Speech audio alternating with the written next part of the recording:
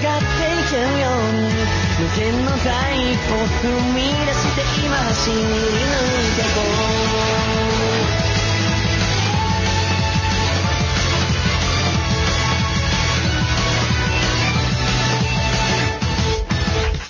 君の世界でずっと君を待っていたんだよいつでもどんな風に Welcome back to the Taiku Podcast. It's been a while. Chris is here. Hello. It's only been like a month, maybe. It's a while. Oh, okay. I don't know. It's been a while. So when did we record Dear Boys? It was in July at some point. It's August now. A month, like I said, I stand by it. Well, it was a busy month. You went to Otakon and Dana visited you and... It's true. It's a very busy month. Otakon was cool though. We missed you. And I missed you guys too. Thank you for sending me the Ellies. It felt so much better about everything. Are they enshrined on your desk now? Yeah. Oh, you didn't see it on Twitter? They're in there. Wait, yeah, I get to see that. They're in there. It's just it might be tough to tell amongst the other 6 or 7 Ellie figures. Yeah, I saw that, and you're like, I might have to move Utena soon. And I'm like, I don't even see Utena in there. So I examined the photo, and I'm like, oh, it's way, way in the back. I can kind of see something. Yeah, she's behind the Snow Halation figure, which came with that really cool background stand. So yeah. That's what drowned out Utena, and that's why I was like, oh man, she can't stay back there forever. No, that would be absurd. It's okay. I'm waiting. Hopefully just another 2 months, not longer, like last time, for the Halloween Ellie figure. That's right. I don't think I ordered the Halloween Lucky figure. I don't remember. It's not a very good looking figure anyway, so you're fine. Is that the ghost one?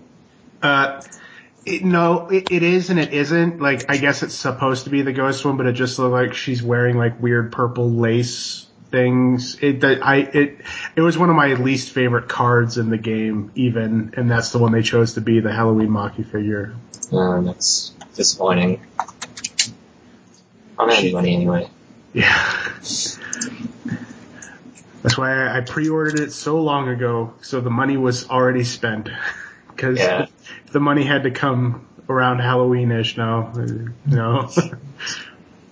So you can buy Kakamatsu sunglasses from Osumatsu for 12,000 yen. Wow, I feel sorry for anyone who does that. Yep. No sunglasses is worth $120, but people will probably tell me that I'm wrong because a lot of sunglasses cost that much money. If you get like a really nice prescription pair, they can cost that much money, but you can also just go to the dollar store. Yeah. No. Yeah. I still need to finish watching Osumatsu-san. I watched up to episode 3. That's a good show.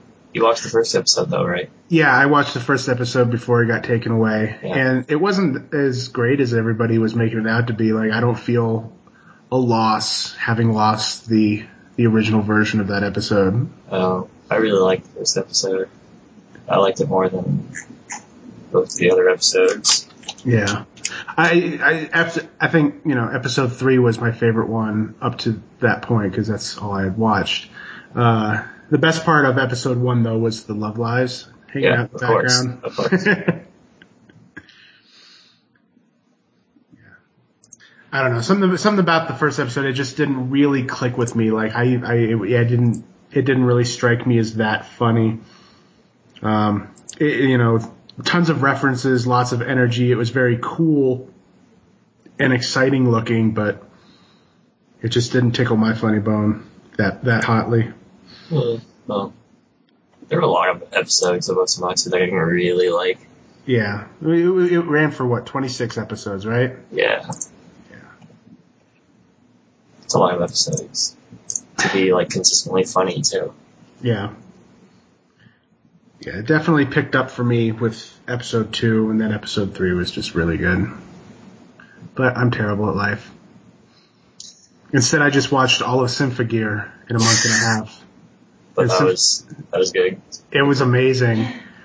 Like, people always complain about anime, about how, like, most of the times the ending doesn't work or it doesn't stick the ending. You'd be like, the greatest show, and then it ends weekly or something. Every season of Symphogear had, like, the best ending of any series. Like, it was just so good over and over again. Didn't review really like that series. Yeah. It's very surprising. Like, it's absolutely ridiculous. And, like, I guess some people watch it and they're, like, totally aware of the ridiculous and are like, oh, I like this because it's ridiculous. But the show sells itself so seriously, like it doesn't come off as ridiculous when, the common meme now from the first episode of season 3 when Hibiki punches a mountain. Like, it's ridiculous, but the show sells it so hard, like you're just wrapped up in it, and I didn't feel that anything was over the top, and it was there, and it was so emotional. I cried so much, and I love all those characters so much, and the ending of every season. I cannot stress, like, the final battle for each season lasts, like, 3 or 4 episodes. And it's just, like, more epic as the show went on.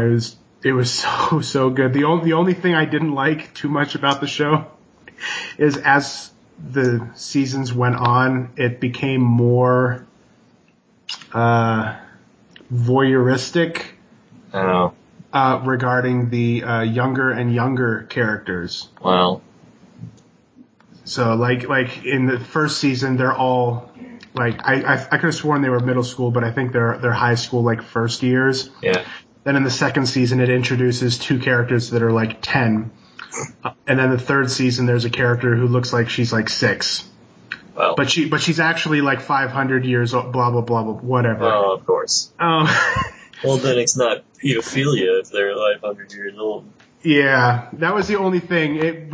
It's basically, it goes with the magical girl tropes, and so every season has transformation sequences, and each season, like, they made the transformation sequences even cooler, but also worse for the younger characters. But it was really cool, like, the animation, the story, everything got better. I think the second season was my favorite of the 3, but the end of season 3 was, like, the highlight of the whole 39 episode shebang, and I hope there's a season 4. Like, the way that they kept making up story to keep going, they could keep making up story and keep going a bit further. I see. Yeah. So that's what I do instead of watching Osamatsu-san. Or the new seasons. I'm still watching JoJo's, and I'm watching Berserk because it airs the same day as JoJo, and it's the only other thing that I have an interest in that airs on a Friday. Like, I'll be hard on Berserk. I'll be hard on it because it deserves to be hard on because it's terrible. But why do you keep watching? As the episodes have gone on, it's gotten a little bit less terrible. Like, the really bad animation and the CG, because for the most of the time they use that cell shading 3D CG, and it looks really terrible. But as the episodes have gone on, it's gotten a little bit better. Either that or they're using more traditional animation, so it's blurring the lines a bit better. Like, the first episode, like, you were watching 3 different shows cut and pasted together with how bad that animation was. Yeah.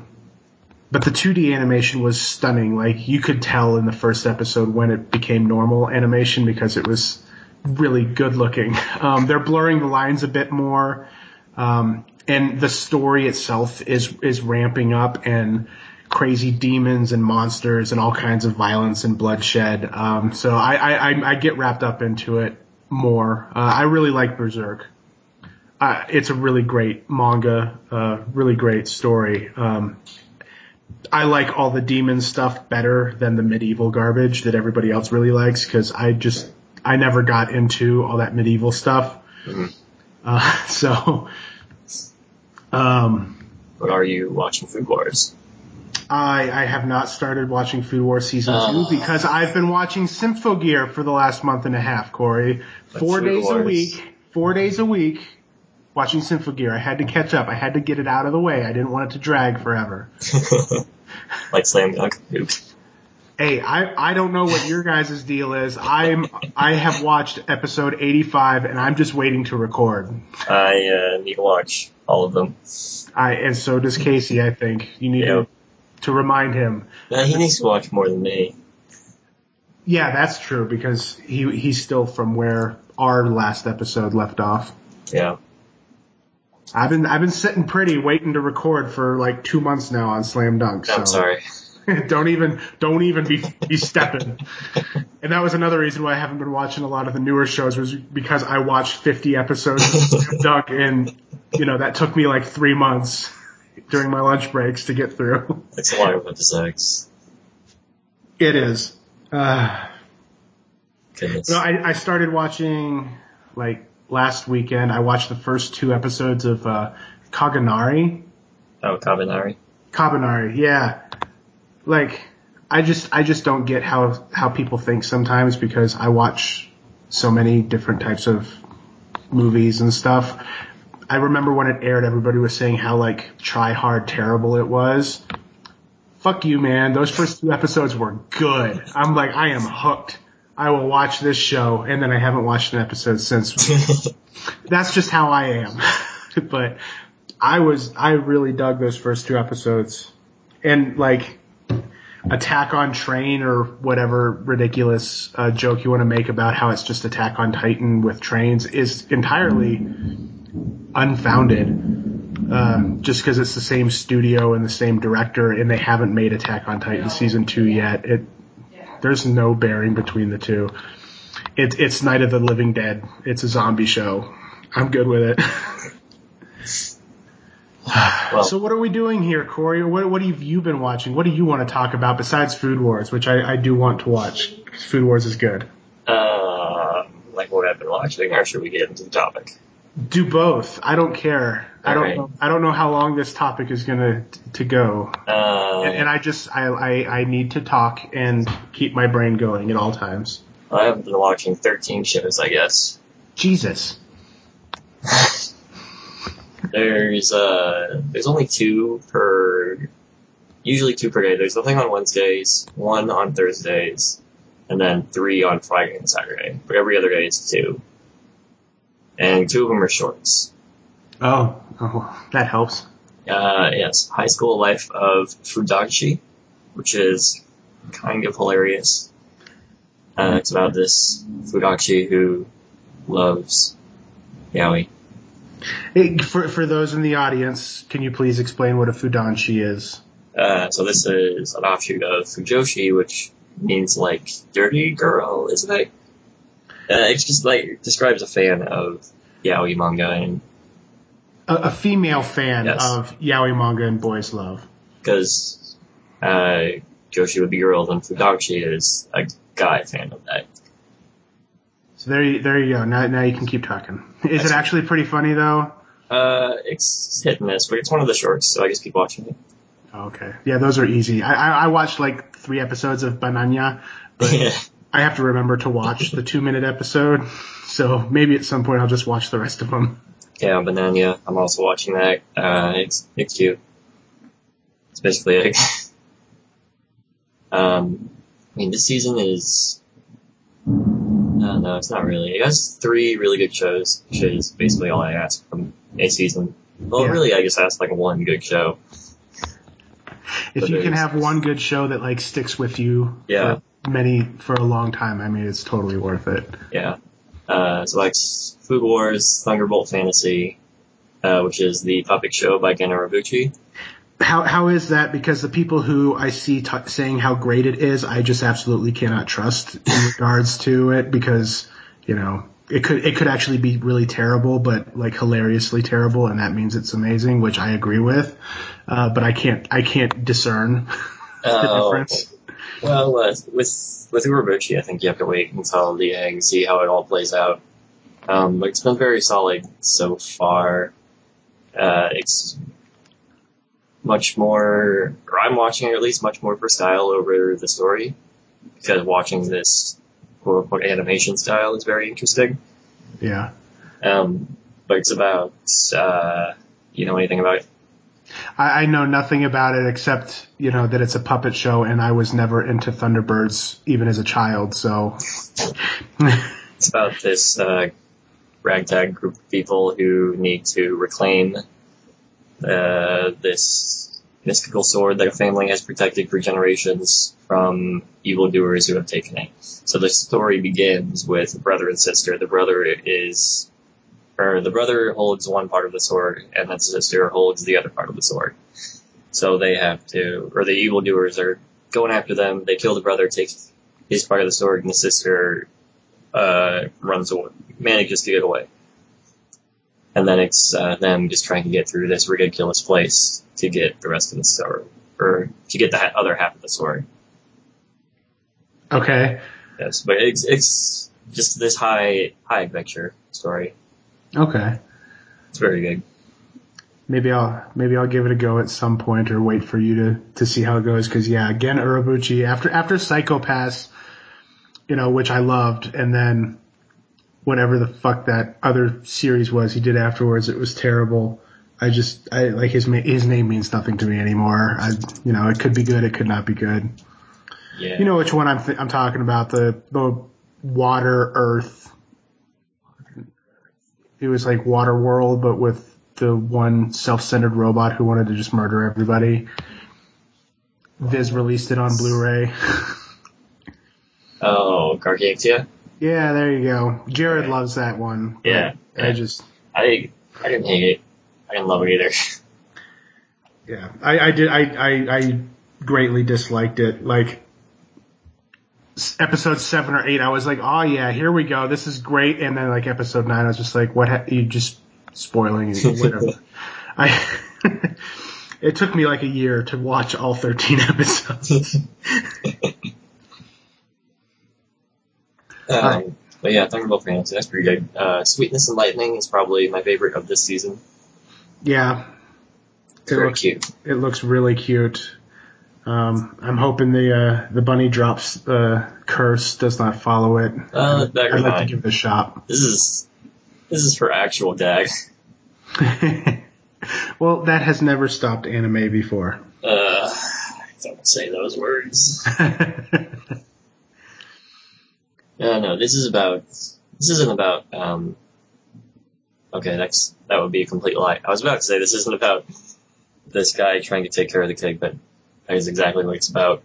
His wife has recently passed away, and he doesn't know how to cook or do anything, so they've been eating microwave meals and convenience store bentos for the longest time. His method of parenting is basically, hey, watch TV while I have to grade these papers, because his teacher is very busy, but he finally says, we need to get you a proper meal at once. I want you to have the smile on your face that you had when your mother was still alive. So the main part is them learning to cook together. It's a food show? Kinda. I didn't know that. Yeah. It made me all sad. Well, why? Because it's sad.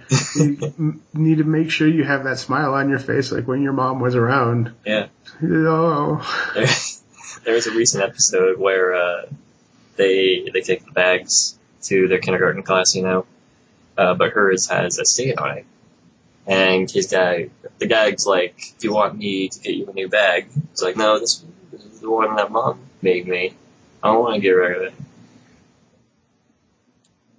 And so they have to find a balance between having this stain bag and not having the stain on the bag anymore. Oh my goodness. It's very, saddest show. It's so saddest cute. show of the year. Cheer Boys is the exact opposite of SAG. What is it? The cheerleading show where a bunch of boys want to become cheerleaders. Oh Lord. I think I saw that in passing at one point, but I haven't seen much. Yeah, this one's on Funimation. It's pretty good. Oh, okay. Oh, that's right. I watch Love Live, of course. Everybody knows I would watch Love Live. Oh, I didn't even feel I needed to say it. We're behind on Cheer Boys, and also we're almost caught up on Hangakun, which we just watched a bunch of episodes on Friday. Honda-kun, that's the spin-off of Barakamon? Yes. Okay. This is when he was in high school. Okay, I thought it was familiar, and I've been seeing the manga at the bookstore, and I was like, I think that's what this is. I don't remember. Yeah. Battery is the Noitamina show on Amazon. Baseball. Oh, okay. Yeah, that's on my list. Yeah. It says that day, not 91 days, just regular days. Yes. Just days. I'm watching both 91 days and days. One is a gangster show, if I'm correct. Yeah, one of them is in Prohibition era America. This kid had his entire family slaughtered by the mob, but he's the only one that escapes. This is years and years later now. He is out to kill everyone who killed his family. He has a new identity. He is trained to kill a bunch of people. So that's what he's doing. Nice. Days is the soccer anime. Now, what kind of soccer are we talking about? Like, on the scale of Night in the Arena to Giant Killing, where are we? I haven't seen Giant Killing. Giant Killing is the best. You need to watch Giant Killing. I think it's somewhere in the middle, though, based on what I know about Giant Killing. Okay. So this is about the cicadas are pretty loud over there today. It is. In anime land, where Corey resides. It'll bring ambiance to what we're talking about, anime. It's about this kid who has not really been athletic in his entire life. But he joins a pickup soccer game, which is, I think, just like 5-on-5, makes a much smaller field. And he really enjoys that, so he wants to play real soccer. He still kind of sucks. But he has a lot of potential. It has some similarities with Haikyuu. Okay. But he is not the athletic monster that Hinata is. Alright, that's on Crunchyroll, right? Yep. What's the other Noitamina show this season? I have no idea. So does that mean Amazon's not even streaming it? Maybe there's not one, but let's look it up. Nope, that's not it. Nope, there's not another one. It's just Battery. Interesting. Next season is The Great Passage, based on a novel by Shion Miura. You went to Wikipedia too, huh? I did. I don't know. Scum's Wish. I don't know what that is, but I'm down with that title. What is The Great Passage? Oh, there's the manga out already, so you can check it out. Of what? Scum's Wish. Oh, Yen Press is putting that out? Yep. I have not seen that at the bookstore at all. Maybe it's not out yet. But it's licensed, so it'll probably be out by January. It's on Crunchyroll manga too. Oh. According to the Wikipedia. Wikipedia knows all. It's The Great Passage. Oh, I'm on freaking Japanese Wikipedia. It's alright. My browser has translated it best it can because Google Translate is the worst thing in the world. Yeah. Same. Some publisher of a medium-sized Japanese dictionary has promoting the publication plan of large Tokaj. Umashime Mitsuya. Is this the dictionary manga? Of the salesperson is withdrawn to the veteran editor Araki of dictionary editing part was looking for a successor ahead to close the retirement age. God, these Google Translate's so bad. It will be transferred to the dictionary editing section. Was the dictionary editing section called Money Eating Insects in-house? Umeshime is taking advantage of the strong obsession and inborn tenacity of the word. It slides into talents as a lexicographer. So it's about dictionary editing. It's based off a novel, not a manga. Yeah, I think I've heard of this, actually. But I'm not sure. The Japanese Wikipedia has the genre listed as dictionary, so this means that there's other works listed as the genre dictionary. That's funny. Oh, goodness. What else am I watching? Oh, Morose Mononoke. I fell asleep watching the first episode. It was really late at night when I decided to watch that. That looks like it will scratch my Natsume itch until Natsume next season. Yeah. Mononoke isn't that great, but it gets better with each episode. Either because I have more connection with the characters now, or because it's actually getting better. I don't really know. That little fuzzball was pretty damn cute. Yeah. It's not a show that I think I'll remember, but it's enjoyable. Okay. Oh, and yeah, Scum's Wish, the first volume comes out in October. Oh, cool. In print. Check it on out, maybe. Last one is Orange. Orange is really good. It's very sad. I want to pick up that manga before I watch the anime. So do I.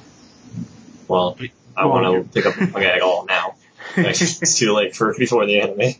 Like, I think I read the first chapter on Crunchyroll manga, but I'm really bad about like reading manga online. Like that is, my brain has a hard time doing it. Like even like the few pirated manga I've read, either they've been really short or I never finished them. Like I still have like 3 volumes left to read in Crows. And that was like 2 years ago when I started reading it. I'm just digital manga and digital books and everything. My brain just has a really hard time keeping up with it. Like I have just a stack of books next to my bed. Yeah. Next to my desk. They're everywhere. So I can just like turn around, see them, and be like, oh, just read that. And then I do. Or I don't. It's one of them. Yeah. I have a row and a stack next to my bed, and I have like 2 rows and 3 stacks next to the chair in the living room, let alone the forever shelves downstairs. I mean, and like what we're talking about today, it was just really fun to sit down and read these books. And I don't know, like if I would finish one chapter online, like I would get distracted or something. Like, cause when I read online, it's gotten to the point where it's always tidbits. It's always Twitter and it's always,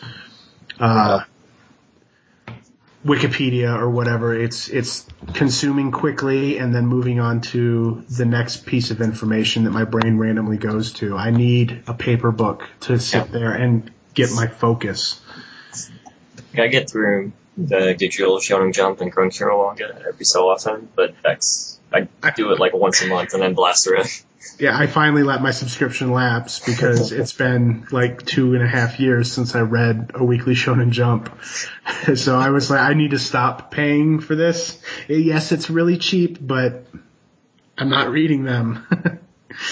It's only $26. It is, and that's why I kept it up for so many years. But I wasn't reading it, and I was a subscriber to the original Weekly Shonen Jump here in America. I got that print magazine for like the first 5 years that they existed. I found all those. Yeah, I found issue 0 in a 7-Eleven and immediately subscribed. I had literally every single copy until I donated them. And I used to read them cover to cover way back then. Sitting there at my job at the hospital in my security guard outfit in front of the emergency room with a gigantic Weekly Shonen Jump magazine sitting there. No, there's another person in Japan doing the exact same thing. Yep. But people gave me some weird looks, man. They were like, what the hell is that? And like, the covers with Luffy from One Piece on it. Like, what the hell? That just looks weird. I was like, One Piece is the best. You shut your mouth.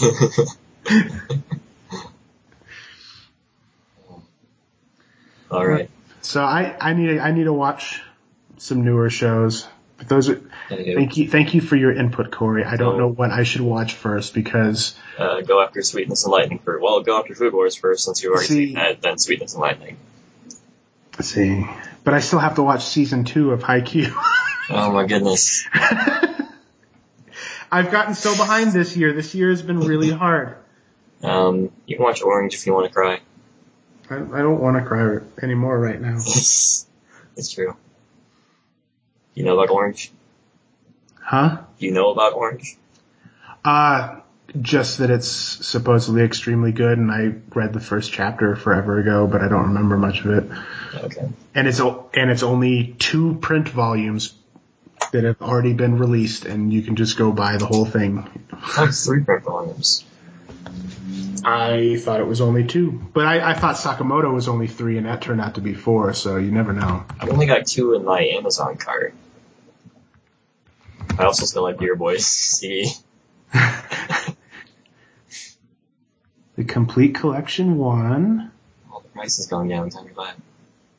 Yeah, $12 a piece. Let me look at the back of the book. Because Amazon has those pictures. Yeah, it's just 2 volumes. Okay. How many was it originally? 5. Okay. So There's another one. What? Another one what? Another manga. Included in the second book? No, like a second manga. Oh, I don't know what you're talking about. I haven't seen. I don't. Spin-off manga. Oh, you went to Wikipedia. Yep. Obviously. Oh, well, I was on Amazon. I'm sorry. Oh, they dumped the half shoujo demographic and went full seinen for this new one. I don't know if I need that. What was that anime that came out this season or last season where they, like, all 13 episodes came out the same day? ReZero? Was it? Because people are still watching that. Like,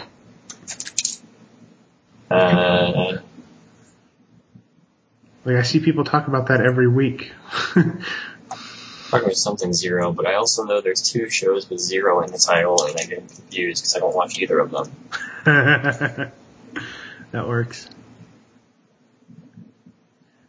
I don't know. Alright. Well, I guess we're done randomly talking. It's been 30 minutes. Yeah, probably.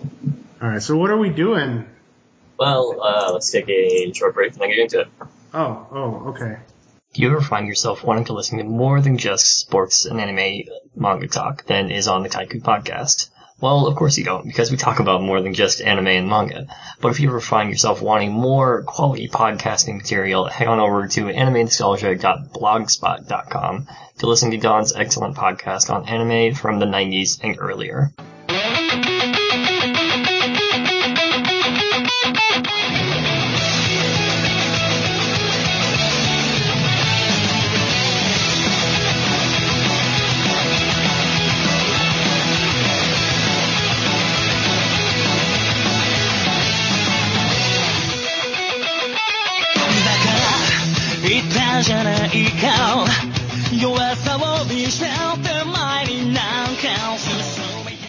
We're back. We're here to talk about the real thing. Sports manga. Real sports manga. It's not like fake sports manga. The Love Live manga isn't licensed yet, so we'll save the quasi-fake sports manga for another time. Or the Geigs lie. So rude. I still haven't read that. I was led astray. But it was still really good, wasn't it? Yeah. So that's not so bad. Yeah. We're here to talk about the renaissance sort of sports manga that we're getting, including Kuroko's Basketball and Haikyuu from Viz Media and Yowamushi Pedal from Yen Press. Yay! We're not getting any other ones right now, are we? Not that I can think of off the top of my head. We've gotten actually quite a bit of sports manga over the years. Almost all of it from Viz, but not anything significant for a while though. Yeah, not for God, since the bubble, I want to say. I don't think we've had anything really substantial since the bubble burst 10 years ago. Yeah, Cross Manage might be the biggest thing, and that was only digital. And it's only 4 volumes. It basically was canceled in Shonen Jump in Japan. It was really good. I did really like that one too. I would totally buy it if they got a print release. I bought the digital ones, and I would buy a print release. That's actually about when I stopped reading the digital weekly Shonen Jump. I basically read Cross Manage, and then when I finished it, I think that was the last volume I read. Yes. And now I'm caught up with Food Wars, so I have to keep reading digital Shonen Jump. Nisekoi ended. So sad, but I'm so glad that it didn't go on for another million episodes. It kind of went on for a long time already. It did. But it's not gonna be like 21 volumes, even if that's long time. That's not, I read One Piece, man. We're almost to volume 80, bro. Yeah, that's true.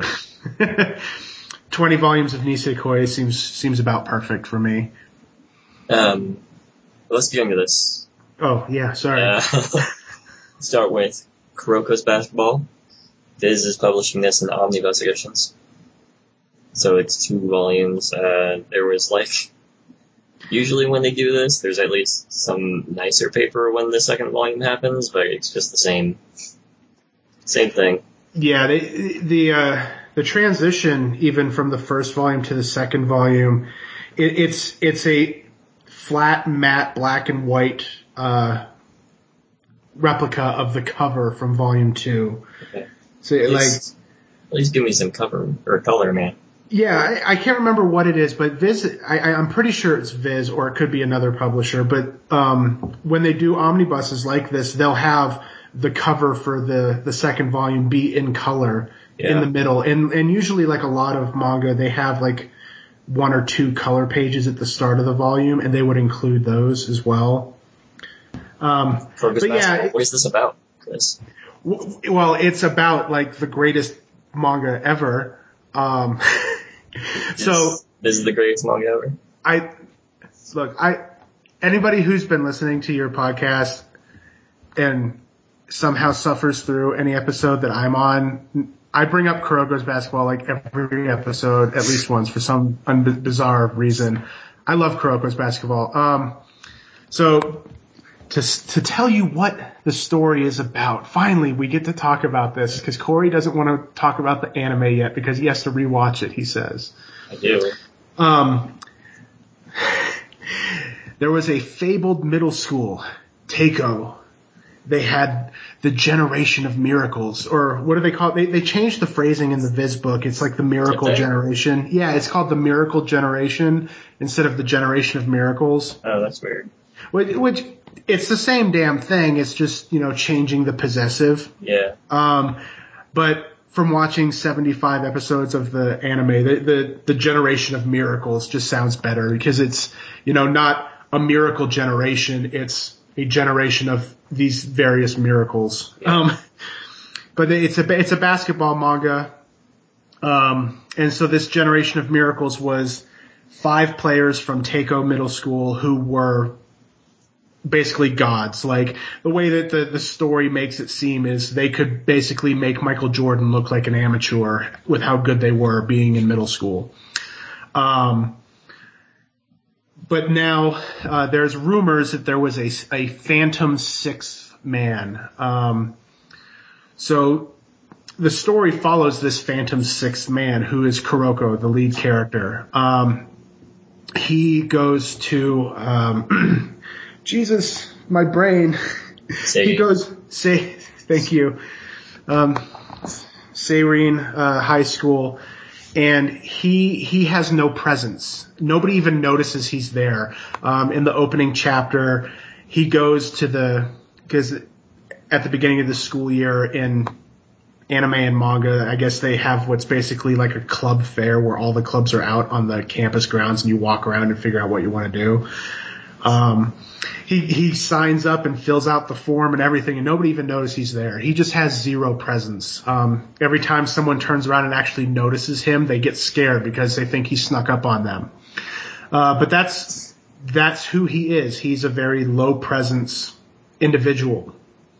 And so that ties into how he plays basketball. He acts literally as a phantom on the court, and his specialty is passing. The dude can't dribble. The dude can't shoot. He's an absolutely terrible basketball player, but he excels at passing and misdirection. So somebody could throw the ball, and because he has no presence, he appears out of the middle of nowhere and changes the direction of the ball and passes it to somebody that nobody even has their eyes on, so that then they can go in for a shot or break through the defense, or, you know, any other thing that you could think of. So the way he plays basketball mixes in with Taiga Kagami, who is another first year at Seirin. He grew up in America. He's Japanese, grew up in America, so all he knows how to do is basically play street ball. And he wants to be the best player in Japan. And he understands that, you know, in order to be the best player in Japanese high school, he has to beat the Generation of Miracles, who all 5 members of the Generation of Miracles have gone to 5 different high schools. And so that basically sets up the main premise that's going to go on for the next 35 or 36 volumes, is Kagami needs to defeat the various Generation of Miracles so Seirin can become the best team in Japan and he can become the best player. And he's a very aggressive basketball player. He's got red hair, just like Hanamichi from Slam Dunk. That's what, in the Slam Dunk episode, I had mentioned that you got to have the fiery red hair for some reason. He has an incredible amount of potential. He's not the best player at this early stage in the game, but he has an incredible amount of potential. So he is seen as a shining light, and Kuroko is his shadow. The stronger the light, the deeper the shadow. That's kind of the metaphor that the series works off of. So they become this power team. It's in their names as well. Yes, it is. For those who excel at knowing what Japanese words mean and their puns and stuff. All I remember, Taiga, like, to me, it's Tiger. Like, I see him as a fierce, ferocious tiger. He's both for him. Yeah. Like Kuro Black. Yep. But don't let that be the only thing that you remember if you read Kuroko's Basketball or watch it. Every single person on the team for Seirin is amazing. Every single character, even the coach is Rika. She's Rico. She's a high schooler. I think everybody's in their second year because the high school didn't even start until the previous year. Like, it's a brand new high school. So the oldest members of the team, everybody's a second year. Rico, she is just a normal high schooler. She is also the coach. I can't even remember everybody's freaking name right now because I'm terrible at life, but Hyuga is the captain and Dana's favorite, and he is amazing. He's got glasses and he gets mean, and he's like one of those super scary mean guys who just like stares at you and is like, "You fucking do what I say." The eagle eye guy, what's his name? See, it's not just me, but you have this team of terrific characters. Every single member of the team, every main character has a really strong personality. They stand out. They're individuals. You remember each individual person, even if you're not good at remembering names. You know, like I just said, the eagle eye guy, because that's his special skill. he has eagle eye vision and he can kind of see what's going on the court around him better than most people can, who usually only see what's in front of them. You remember everybody and you fall in love with every single character. And so that's basically the basic premise for the manga. I don't want to get too much into it because we're talking about the manga and we only have the first volume out. So I'll keep it refined to the contents of this one book that you can go out and purchase for $11.50 on Amazon right now. You won't regret it. And watch the anime on Crunchyroll. I just found it in the book. The starting lineup for their first practice match is Kuroko and Kagami for the main characters, and then the captain, Hyuga. The Eagle Eye guy is Izuki. Izuki, yep. Their center is Mitobe. And their forward is Kogane, who is the monkey guy. Yeah, I mean, we haven't even met Kate's favorite character, if you remember from the Ace of Diamond podcast. Oh, I remember. That is a character who is introduced quite a bit later, at least in the anime. So the manga moves. So one of the things that I loved about the anime is you can tell when you're watching it that there is no filler. Like, the anime is lean, mean, and goes right through it. The manga, these first 2 books collected as one, cover like the first 6 or 7 episodes. Did that much? It did that much. Wow. It took me by surprise too. I finished reading it and I was like, man, so much happened. Holy shit, it went that far in the anime. Wow. And the manga is just as lean, mean. There's actually, the anime cut things from the manga. Goodness. It's nothing super substantial, just a couple scenes here or there. And then the anime did add some filler scenes, but it's like when Rico makes all the first years go to the roof of the school and scream and shout about, what their goals are for the year. Going to be the best in Japan and beat the Generation of Miracles. Good. Yep. Got to be the best. In the manga, it's only Kagami who gets to do that. And then Kuroko is about to do it with the megaphone that he pulls out of his ass. And then the principal bursts out onto the roof and they get stopped. In the anime, they go through each member of the team. And then Kuroko comes up and the teacher bursts out. So, I mean, there's pluses and minuses to watching both, watching the anime or reading the manga. They're not one for one, but they're both lean, mean, and they cut right through. And I'm just sitting here staring at it now. I have it open. It's so pretty. You start the next topic because I'll ramble to the next thing about Kuroko's that I want to talk about, but I want you to say things too, Corey. Well, first off, he probably didn't pull that megaphone out of his ass. He was holding it the entire time and he just didn't notice. Because nobody notices Kuroko.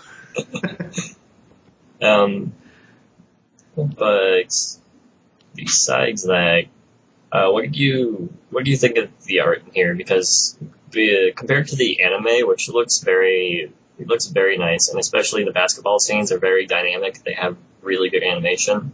This manga did not live up to that. So that's one thing I think is actually interesting. So we're going to be talking about 3 different manga series this episode, and the one common thread across all 3 series is that the anime looks so much better. The anime for all 3 of these series improves upon the art. But for me, like Kuroko's, I actually really liked the art in Kuroko's. It's not, so in the anime, it is much more hard-lined and defined. Like they look like characters. They got jaw lines and cheekbones and all this other stuff. The manga, they're very rounded. It's a completely different character design, but they still look like the characters. I say that sentence particular because we'll get to that later. They look like the characters. I'm for the basketball scenes, I'm actually reserving more judgment on the manga until later, because I rewatched some of the episodes that this volume carries, and even in the anime, the basketball scenes here are not crazy. Kuroko's is very much known for having the most insane basketball games of any basketball series that has ever basketballed. And it's awesome. It's the greatest thing. The first couple of games are very standard. It's still very much taking its cues from Slam Dunk at this point. And so while reading the manga, they do a really good job of showing the motion, I thought. It's not crazy, so I don't know how much the anime improved in that area. But there's still a lot of fluidity, a lot of motion.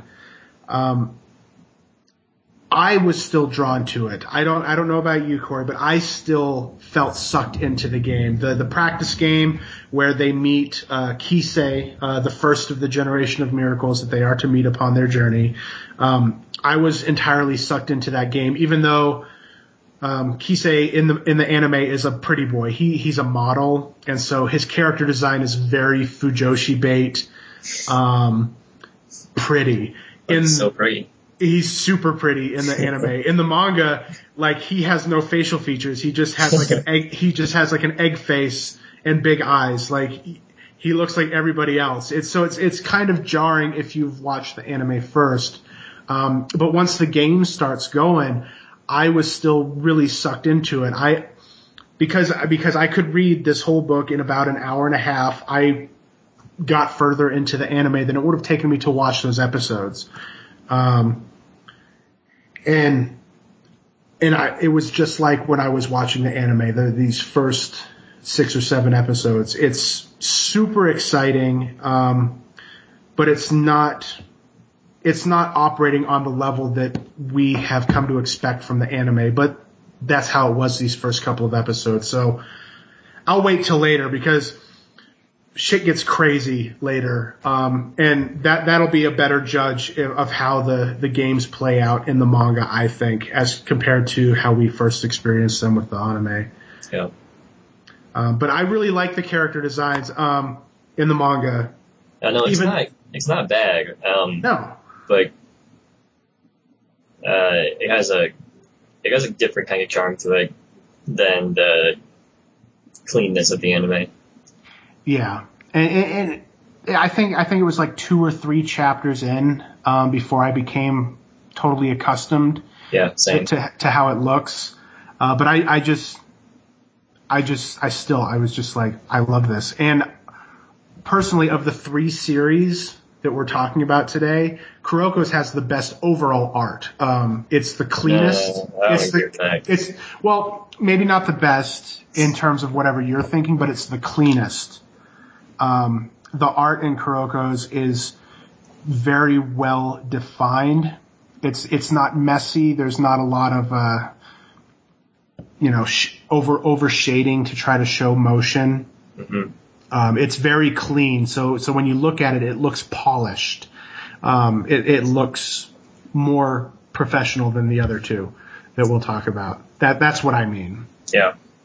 All right. I can go after that. I love it. But yeah. Kuroko's.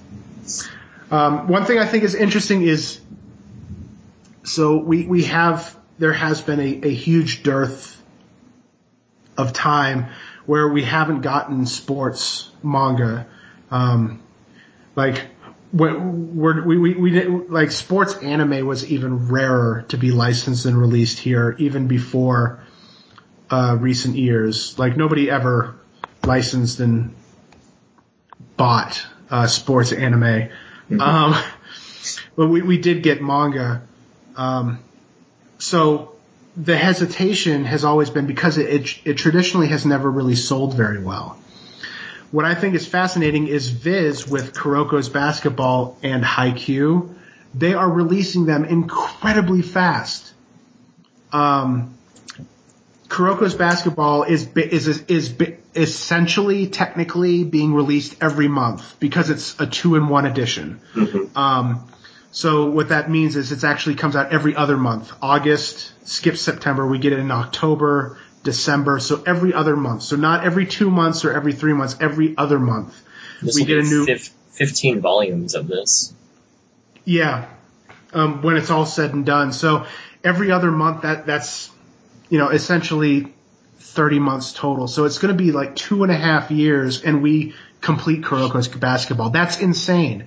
Nobody wanted to license these things because they don't sell. And here Viz is saying, not only are we going to do it, but we're going to pump it out at a ludicrously fast rate.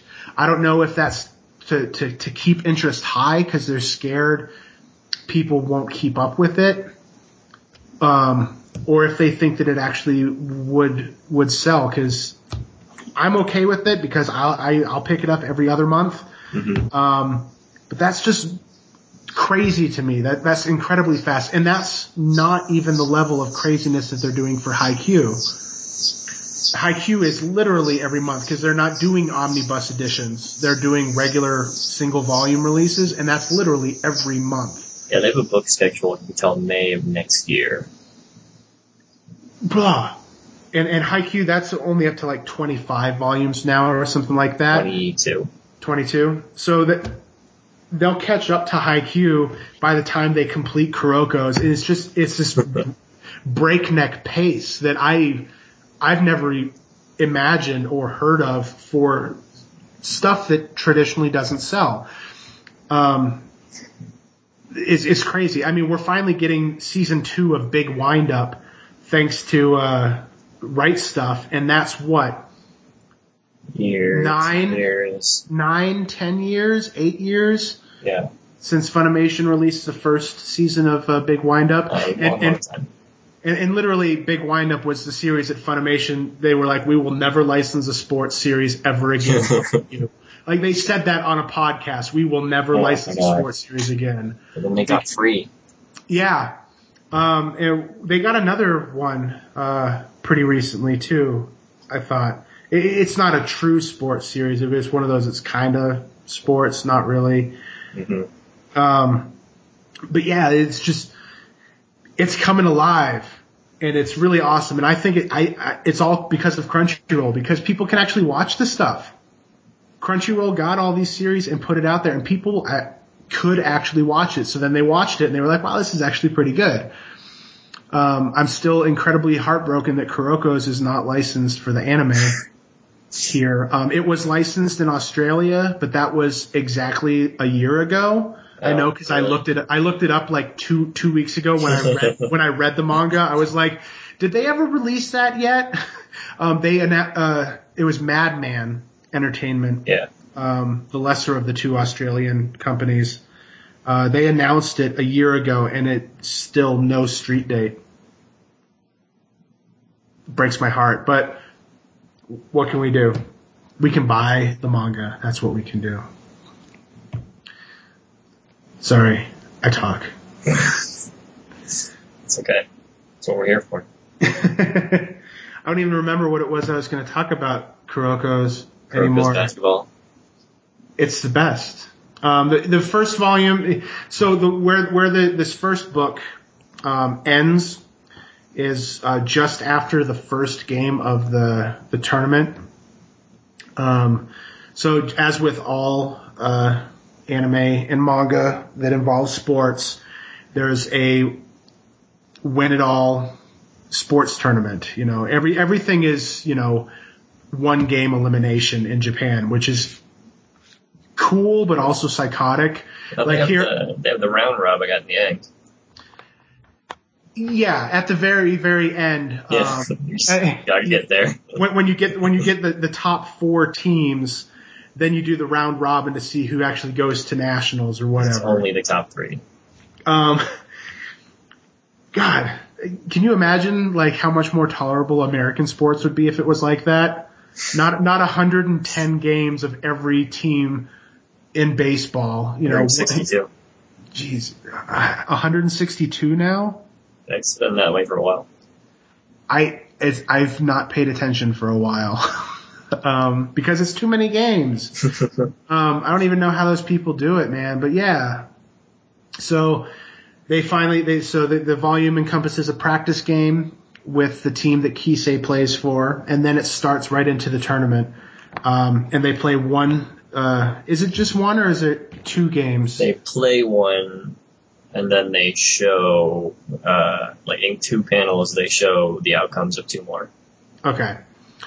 So it's just at the very start of the tournament, and we've already been introduced at the end to the next member of the Generation of Miracles that they have to go up against.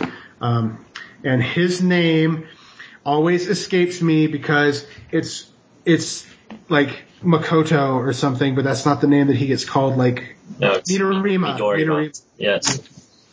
Who plays for Shohoku? No, he plays for Shutoku. Shutoku. I can't keep all these names straight. That sounds so similar. Like Shohoku is Yoapega.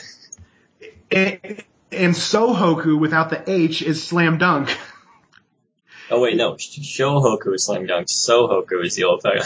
See, there we go. And so Shutoku is the team that Midorima plays for. I can't keep it straight. I'm so bad at life. So of course the top teams are Shutoku, Seiho, and then something else that also starts with an S and sounds similar-ish. It's hard to keep up. It is. But yeah, so that's where it leaves you off at. And that's like the best place because you're like, shit. It's about to go down. Exactly, and it keeps you going. It's really good. And I actually think that the 2-volume approach works really well for Kuroko's. Yeah. Because if they had released these as single volumes, it would have ended in the middle of the practice game against Kisei. Nah, fuck that. And it's not like it went on for that much longer afterwards. It was just like 2 or 3 chapters. Since this one's over, I think it's better to put it in the 2-in-1s. They have a set number of volumes that they have to release. IQ, I think, has a little more popularity than Kuroko's, too. Do what? IQ has a little more popularity than Kuroko's, which is why it's in the singles, I think. Yes. Haikyuu also got licensed.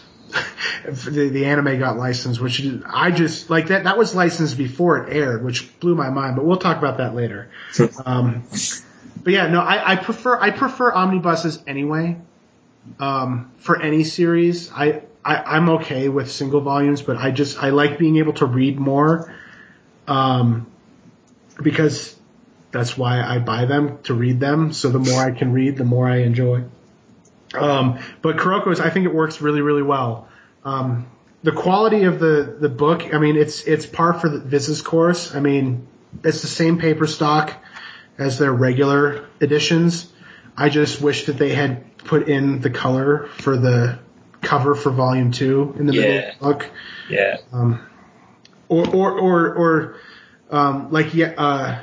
Yoapedal, they include the second cover at the beginning of the volume as the first color page of the whole book. Oh, do they? Yeah. I didn't know that was the second cover. Yeah, I wasn't paying attention.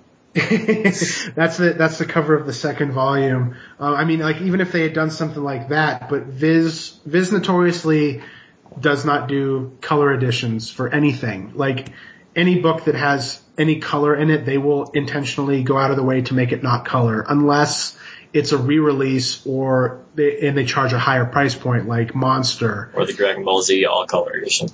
Which is just them coloring it, which is ridiculous, but whatever. But yeah, like the re-release of Monster or Master Keaton, which they charge a higher price point for. The Sig Icky titles. Yeah. Those are the ones that they include the color pages for. Anything that's regular old Shonen Jump or Shonen Sunday, they just put it out as cheaply and plainly as possible, which I'm okay with because I have a volume of Kuroko's Basketball in my hand, which is something I never thought I would ever actually get. These pages are nicer than the ones they put in the Naruto and Bleach omnibuses, though. Yeah, those ones are. I don't like. Those are like newspaper Garbage. slop. Yeah. Like that, I'm missing a couple of volumes of DeGray Man. Like seriously, I'm missing like maybe 5 or 6 volumes of DeGray Man, and I keep debating on if I should just fill in that gap with the 3-in-1s, but I'm like, man, this paper is terrible. It's like newspaper. Yeah. It's really thin and terrible. This is the same paper stock as a regular book. Mm-hmm. It just happens to be a 2-in-1, which I think is great. I appreciate that. Yeah. Well, any final thoughts on Kuroko's before we move on? I think everybody should buy Kuroko's Basketball, and everybody should watch it because it is literally like my favorite sports thing, maybe. There's one other series that, if you catch me in the right mood, I will say is better than Kuroko's, but it's an ongoing struggle within my soul. This also requires very little knowledge of basketball, since they do follow the rules, but they are above the rules. So I like, whenever Jared would mention Kuroko's, he would say it's Dragon Ball Z basketball, which I mostly disagree with. Everything that they do in this series is a real basketball thing. They just make it seem crazier. Like someone who dribbles between the legs, which is a very standard thing that almost anyone who plays professional basketball knows how to do. They make it seem like it's the greatest thing of all time in Kuroko's Basketball. Like, oh shit, did you see him bounce that between his legs? He's ready to bring it the fuck on. And it just makes it more exciting. And they don't explain the rules very well, but they don't need to, because the basics is you dribble the ball, you go from one end of the court to the other, you do awesome moves, and you shoot the ball. And then they use their special powers. Yeah, and then they use their special powers, which are regular things that professional basketball players know how to do. Yep. Kuroko's just makes it seem crazy and cool. They basically go next level with the powers. Like, this is... most people can't shoot with mostly 100% accuracy from anywhere in the court. Yeah. But Midorima, 110% accuracy. But yeah, so I never, when I'm reading it or when I watched it, I never, like, was going through Slam Dunk, like, that very much follows the rules of basketball. Like, oh, hey, he double dribbled, or he got fouled out, or why did they take him out with 4 fouls if he can get 5? Like, there's a lot of strategy involved in Slam Dunk, so. And it goes out of its way to explain things to you. Yeah, because it needs it. It needs that. Whereas Kuroko's, it doesn't need you to understand what a double dribble is, or 5 fouls and you're out of the game, because nobody cares. Like, these are also all professionals. Yeah. Or much more professional than anyone, or at least Hanamichi. Yeah. Slam Dunk. Like, these guys actually know how to play basketball, and so you get wrapped up in that. You don't need the additional explanation of how the game is played. You're just absorbed in watching them dribble the ball, run across the court, do crazy things, use their superpowers, and make a shot. Yep. And it's the most exciting thing in the whole world to me. Yep. I want to keep doing these episodes with you, Corey, and maybe one day we can talk about the anime, but basically the final game in the anime, like the last 3 or 4 episodes, those are all-timers. That is the most exciting shit. And I can't wait for the manga to get to where everybody actually has these crazy superpowers and it gets really out there. I can't wait. It's going to be so good. We'll be there soon, unless Viz is like, fuck this. Viz has always been really good with their manga of not doing that. Like, they released all of Ice Shield 21. I don't know if they released all of Prince of Tennis, but they at least released Prince of Tennis for 20 years. They did. It's still going. Yeah. They kept up with that for forever. I have all the volumes. God. Well, Dana and I have all the volumes. We split it. Hey, whatever works, right? Yeah, she read it all. Now I have them all next to my bed, and I'm like, I'll get to it. And there's 42 volumes. Wow. It's not done. That's crazy. And thankfully, Kuroko's Basketball is over. Yep. they did a sequel manga, but that only lasted for 2 volumes. We talked about this in a previous episode, I think. Or were we just talking, or is that in my brain? There's a new anime film of Kuroko's that comes out sometime later this year, and that's basically an adaptation of the 2-volume sequel. So you don't have to get into Kuroko's Basketball thinking it's going to be a huge money sink and it's going to take forever. It's 30 some odd volumes. It'll be released in these 2-in-1 editions over the course of the next 2.5 years. Viz has marked these volumes affordably. So a single book by Viz, I don't know if anybody knows this off the top of their head, but I'm ridiculous. A single volume from Viz is $10, $9.99. They're charging $16.99 for the 2-in-1 of Kuroko, so it's cheaper than buying 2 regular books. Yep. And like I said, on Amazon right now, it's $11.50. So I mean, you're basically just going to pay for a 15-volume series. So it's extremely low risk and extremely high return, in my opinion. Big. It's very Go read very Kuroko's good. Basketball. God. I can't wait until we talk about the anime, Corey. Why would I will rewatch it with you. We'll do 3 separate episodes for season 1, season 2, and season 3. I don't care. We gotta get through Slam Dunk though. We do gotta get through Slam Dunk. And then Yu Yu Hakusho. Yeah. Okay, so that's Kuroko's Basketball. Alright, let's take a break, and then we will talk about our next manga. What will it be? Find out after this break, and a word from your sponsors. There are times when we want more than just anime and manga content, and the All Geeks Considered podcast is the perfect place to go for that. They talk about all sorts of geek-related content, and most importantly, they have fun doing it. Go to allgeeksconsidered.com for all of your geek podcasting needs. 今日もまた涙を拭った必死こいた手にするアンサー自分自身すら見失った踏み外した乗り越えた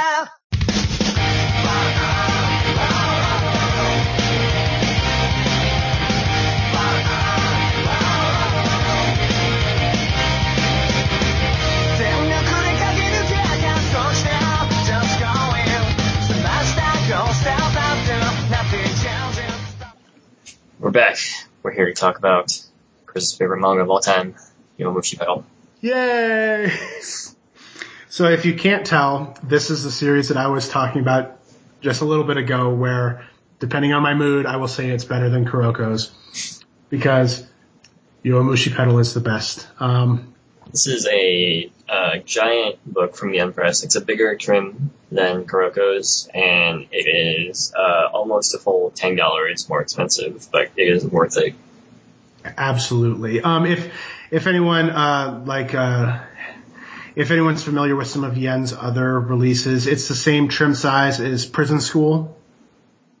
And I think it's the same trim size as the All You Need Is Kill omnibus that Viz put out. Same as Fruits Basket as well. Is it? Okay. So, yeah, much bigger book, much more expensive book, but thanks to inventions like Amazon, you don't have to pay $24. You can pay $16 and realize that the book was actually worth $30. Because it's so good. It's so good. So Yowamushi Pedal is about this kid called Onaga who loves riding his what do they call this in the manga? Mommy bike. Mommy bike. He loves riding his mommy bike from his place to Akihabara, which is like 2 hours. Yeah, it was like 40 kilometers, I think they were saying. Yeah, it's a long way. And he does this so he can save money on transportation costs and buy more anime figures. Because he is a huge otaku nerd. What a weeb. Uber weeb. But he runs into some of the bicycle club and manages to keep up with them sort of somehow. And he finds himself loving bicycling more than just getting to Akihabara. Yes. More specifically, he's trying to start an anime club because his big dream was to join the anime club when he got to high school so he could nerd out with all the other weebs. But the school that he goes to, Sohoku with no H. Well, there's one H. There's not two H's. Right. Sorry. Sohoku. They don't have an anime club, so he tries to start his own anime club. And he says, if I beat you in this bicycle race, you join the anime club with me. Right. And over the course of this race with Imaizumi, who is another first year, he learns so he always loved riding his bike, but in this ridiculous race, that's when he first was like, wow, I think racing bicycles is actually really fucking fun too.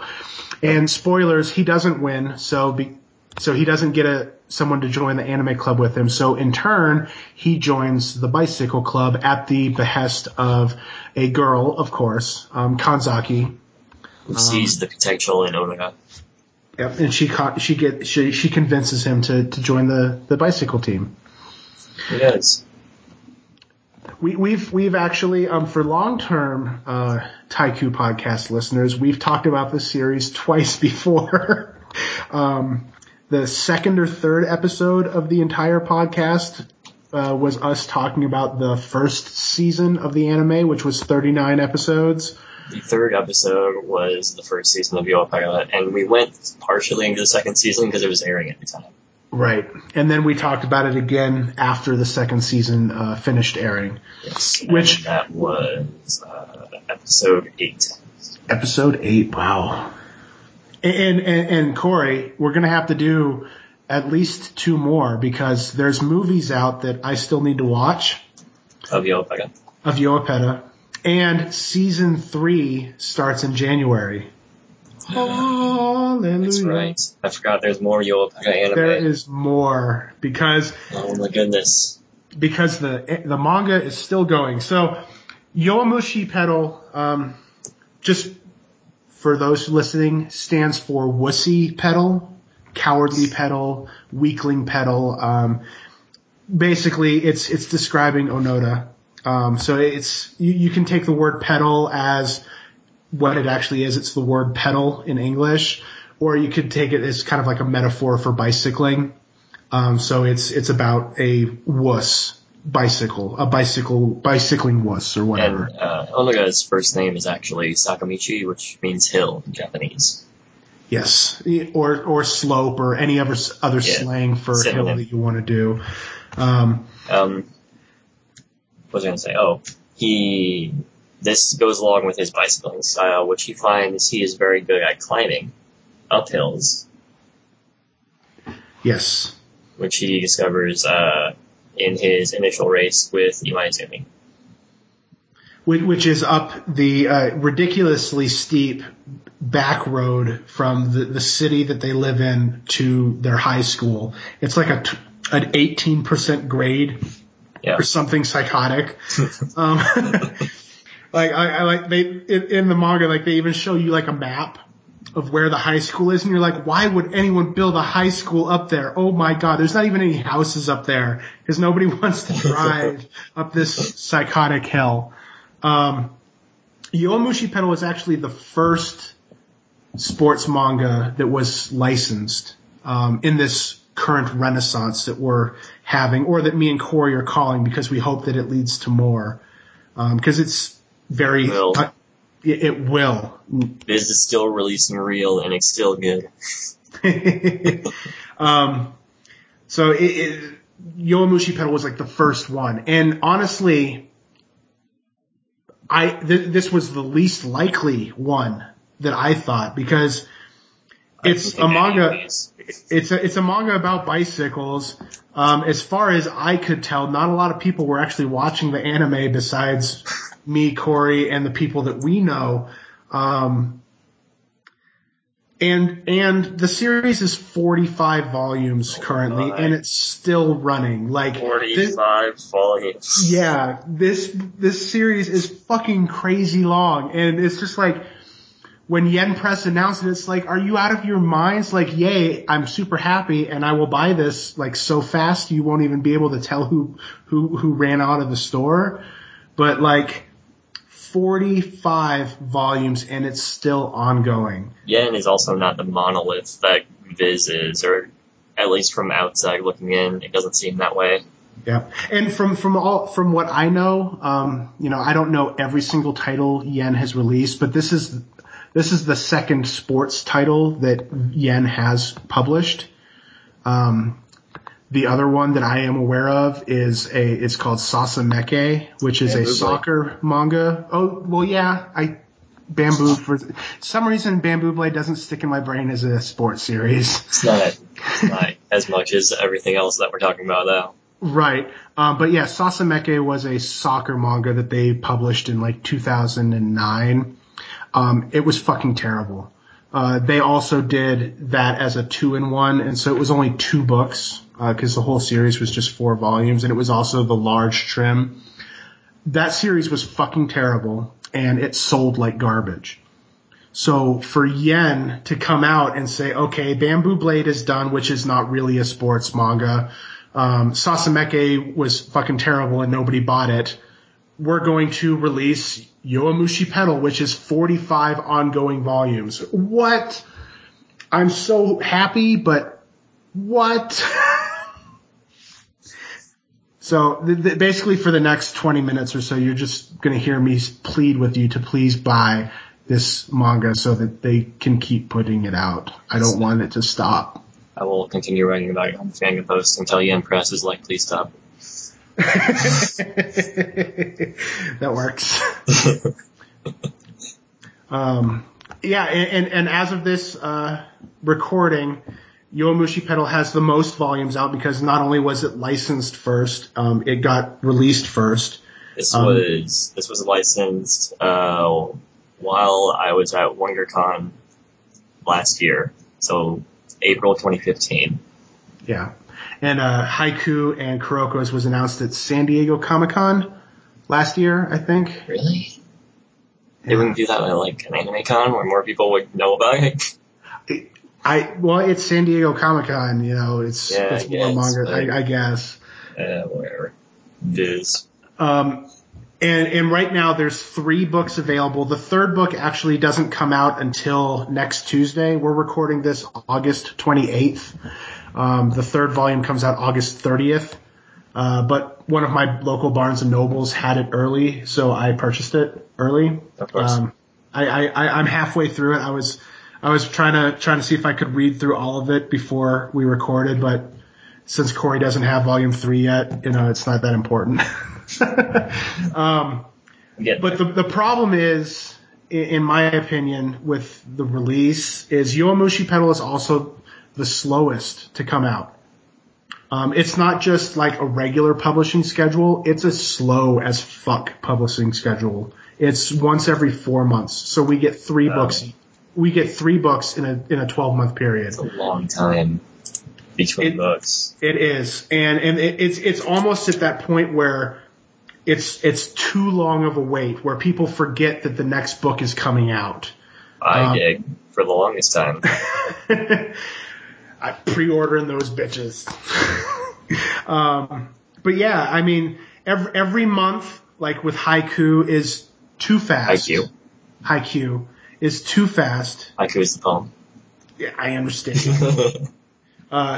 Every other month for Kuroko's is a little on the fast side, but, seems pretty good. Every 3 months, like with One Piece or Toriko, is on the slower side, but still at a good pace. This is just excruciating to wait. Because now, I bought volume 3, which comes out next Tuesday, and I won't get a book until after Christmas. Which, when you put it in terms like that, it's just like, what? Mm-hmm. Like, yeah, I won't be able to read the next volume until after Christmas. But these are also, I think, really nice books because of the giant trim size. Yeah, they're probably the nicest books. Really good paper stock, really good size. They're not thick. They're not too thick to where you run into spine issues. They're comfortable to read. Well, they're a little bit too big for my hands, but I'm a small individual. Yeah. You're a little guy. Just like we were talking about Kuroko's, where Viz, they have the cover for volume 2 just as a matte black and white wedged into the middle of the book. For Yowamushi Pedal, the cover, the main cover is the actual cover of the first volume in that book. So for volume 1, it's of course volume 1, volume 2, it's volume 3, and so on and so forth. And when you open it up, there's actually a color page. The very first page is a color page. That is the cover for the subsequent volume. So instead of having the cover in the middle of the book so you can very clearly delineate the difference between the first book and the second book, we get the color of the cover, which I think is better. I approve. I agree. I like color. I do. I like color, and since it's the cover, it needs to be in color. Turning the actual cover, the thing that's supposed to stand out and sell the product, as matte black and white, I don't approve. Where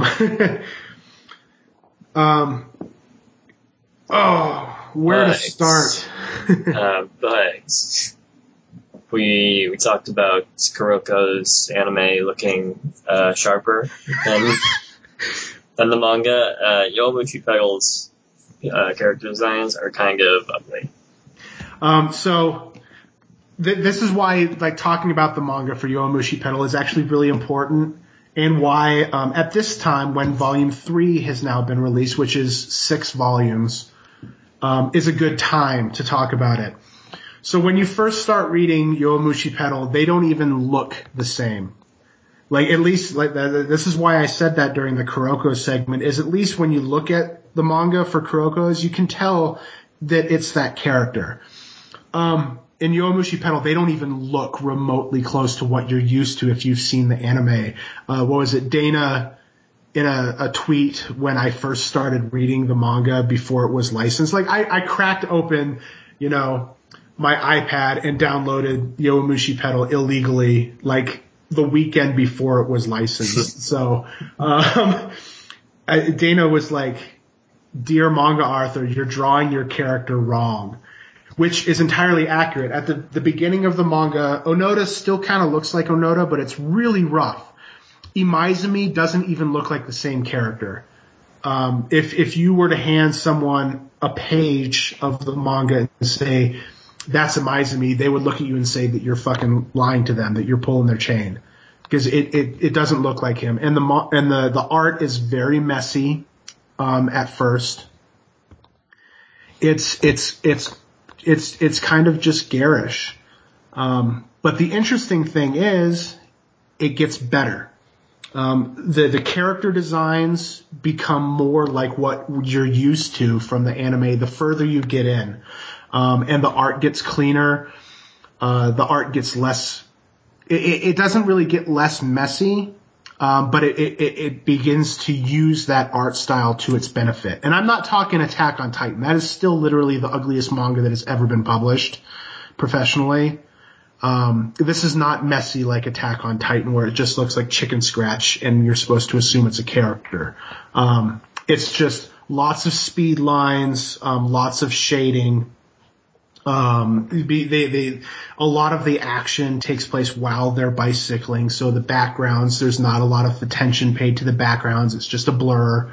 And it looks, and a lot of the times the characters look like they are sketches.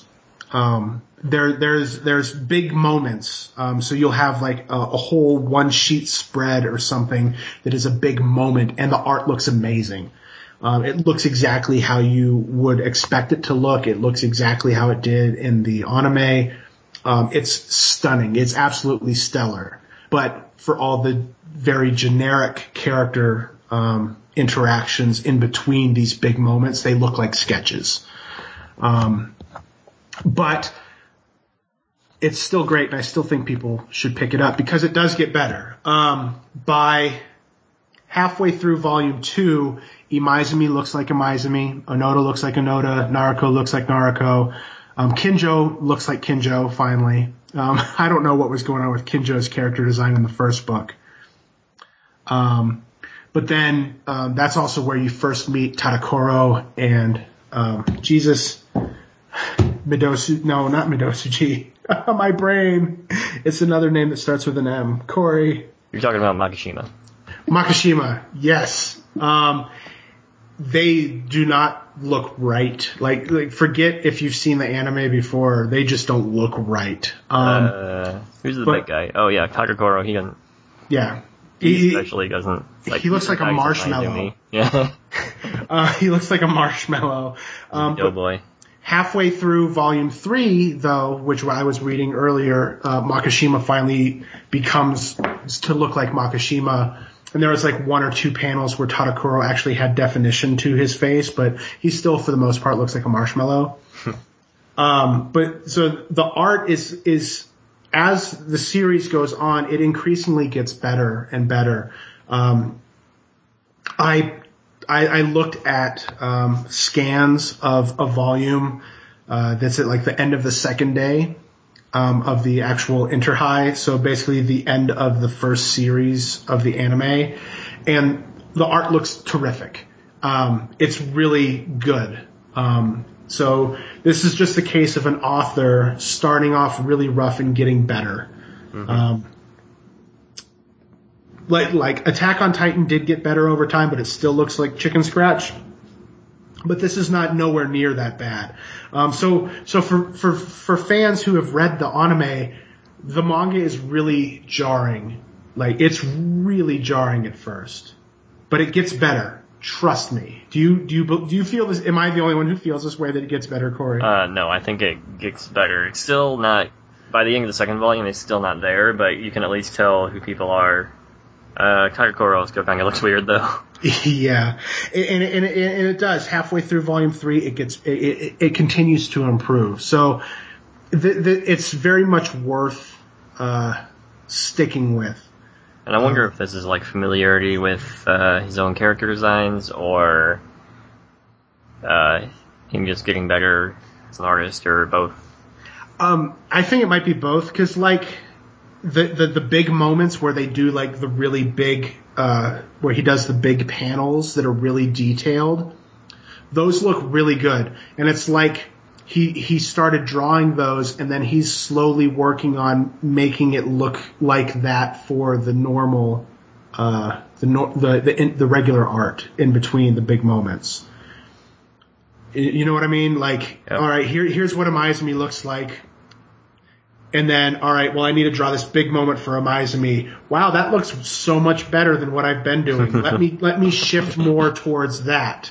And so he's getting better at drawing, and he realizes, like, wow, I actually like the way the character looks better here. Let me move more to this design. And so the character designs actually are changing as it goes along. Mm-hmm. Yeah, Tadakoro looking like a marshmallow is the weirdest. It's the weirdest damn thing. Like, he looks like the Stay Puft Marshmallow Man from Ghostbusters. It's crazy. How would you compare him to Snorlax? That is also equally valid. Age gap is basically all that was. That was the age gap. Oh, I just say that because Dana calls her Snorlax Stay Puft.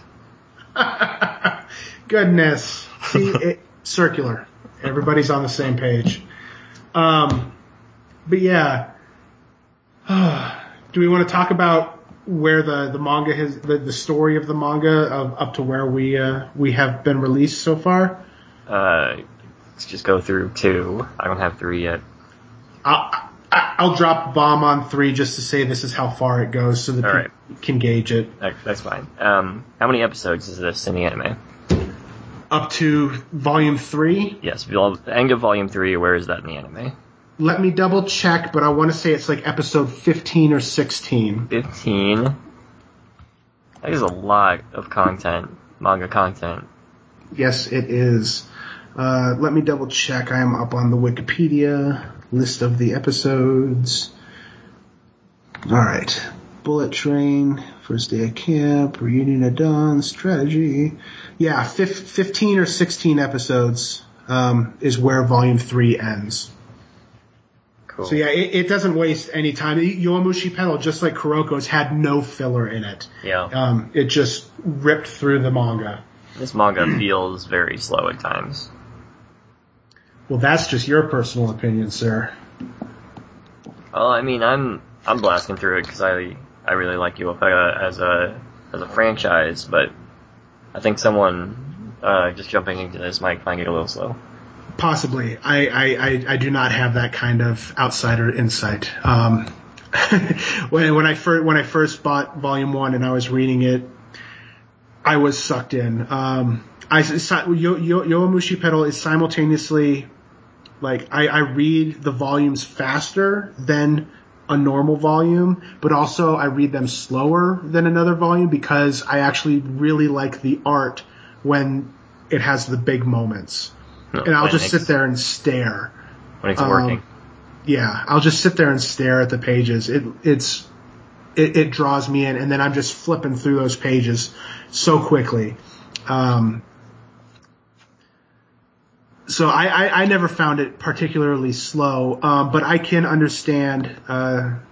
So the first volume is essentially what we described as the basic premise. It goes through the whole rigmarole of introducing you to Onoda, showing you he's an otaku nerd, him meeting Imaizumi, him having the race up the back slope with Imaizumi, and it ends with him going to Akihabara and meeting Naruko. Who they go Gundam shopping together. And Onoda buys the Gundam for Naruko because he has no money and he's a really good con man. And they have a great race where they chase down a car who flicked out a cigarette butt and it hit Onoda's bike, and that pissed off Naruko. So I mean that alone, the first volume, let me look at that. That alone is the first 4 episodes. So wow, so that's 2 episodes per volume. 2 episodes per volume. So you can see like that. So 2 episodes per volume for the first book, 4 episodes for all of Volume 1, and now we cover 10 or 11 episodes in the next 2 books. That's how much the pace picks up. Wow. Jeez. And you can really feel it when you start reading Volume 2. And it opens with the welcoming race for all the first years. It just barrels through so quickly. Going up the hill. If you look on the website for the podcast, at episode 3, where we talked about the first season of Yowamushi Pedal, the picture that I made Corey use is Kinjo pulling down his shades and with this, amazing, super stunned, shocked face. That is, line for line in the volume, and so it just has all the really big, exciting moments. This is where, when I was watching the anime, where I really started to fall in love with the series. Yeah, probably the same. Yeah, I mean, this is for the first big moment of achievement or accomplishment. Yep. And it's so exciting. It goes on for 3 or 4 episodes, so you're constantly being pulled along. But each episode had a huge moment that pulled you. It was very involving, very exciting. You got enough history, if you will, with Onoda to where you care about the little guy. So while you're going through this race, you really actually care about him, and that helps propel you. And that is not, an invention of the anime. That is verbatim from these books. It's really good. Go read about Bicycle Boys. God. Yeah, and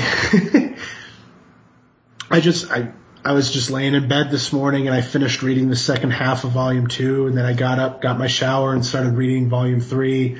Volume 3, it is basically the start of the training camp. Oh, okay. So it ends, Volume 3 ends where they're in the competition with the second years during the training camp, and the second years are trying to prevent them from passing them. Yeah. So that's what the third volume covers. But the third volume, like, that's where you meet Makishima, who is like so great. Makishima is an immensely great character. You meet Manami, who is basically the Onoda for the rival team that the whole series revolves around. And so at this point, starting with volume 2, you're caught up in this never-ending train of propulsion, meeting these great characters, having these great moments, these great races, these great trials and tribulations and triumphs. So Discotek licensed the anime. It was just the first season, right? No, they licensed both. Oh, did they? Yeah, they just haven't released the second one yet. Okay. Remind me right before we're about to be done. I do want to talk about that real quick so that the listeners can get in on it. So when Discotek released the first series, all 39 episodes, I rewatched it all. Of course I did, because Yowamushi Pedal is like, it's one of my favorite series of all time at this point. Yeah. And while I was watching the anime, like, even with my girlfriend Kate, she was watching it with me. You would get through like 5 or 6 episodes and you wouldn't even know it. You're just wrapped up in it that much. And the manga is exactly the same in that type of feeling. But there's something about reading the manga that I actually am enjoying more than when I watch the anime. I really can't put my finger on it because they are almost one for one. The anime does have better character designs as compared to the early volumes of the manga, but just something about the manga, I think, gets across to the reader more emotionally, more powerfully than the anime. For these early episodes, at least. So I honestly, like, yeah, go out and buy that Discotek box set. Watch it on Crunchyroll. Like, everybody needs to watch Yowamushi Pedal. It's the best.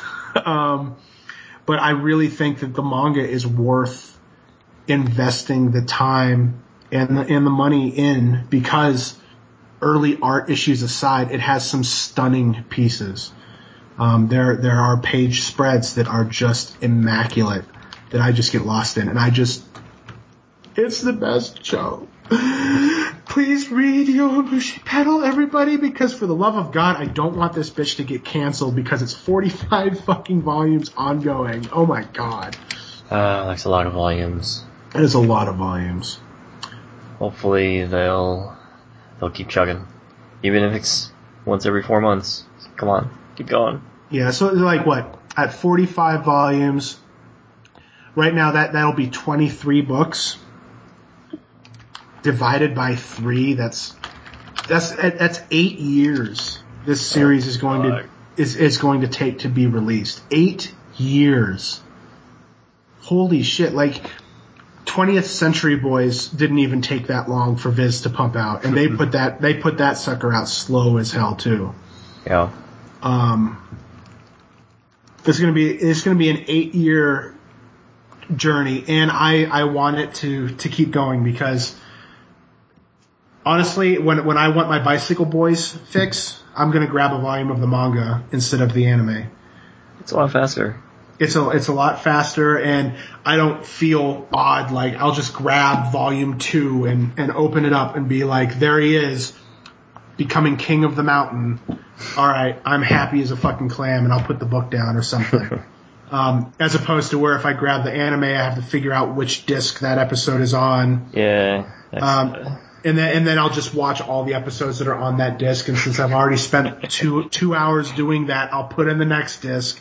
It's not that the anime is more involving to where you want to watch more. It's just the very nature of watching anime. You just watch more of it. Whereas manga, it's more easier to read what you want to read and set it aside. That's why manga's better. Manga is so good. But yes, please, everybody check out Yowamushi Pedal. If the previous 2 episodes, and if you listen to them, and that wasn't enough of me saying, please check out this series, here is a third reminder to please check out this series, and there will be another reminder when we talk about the movies, and another reminder when we talk about Series 3. I will never let this die. Of course, the next volumes of the manga as well. Yeah. You know, I don't know how frequently we'll do these manga episodes. Wait till we get a couple built up. Yeah. We'll be back on this bicycle again.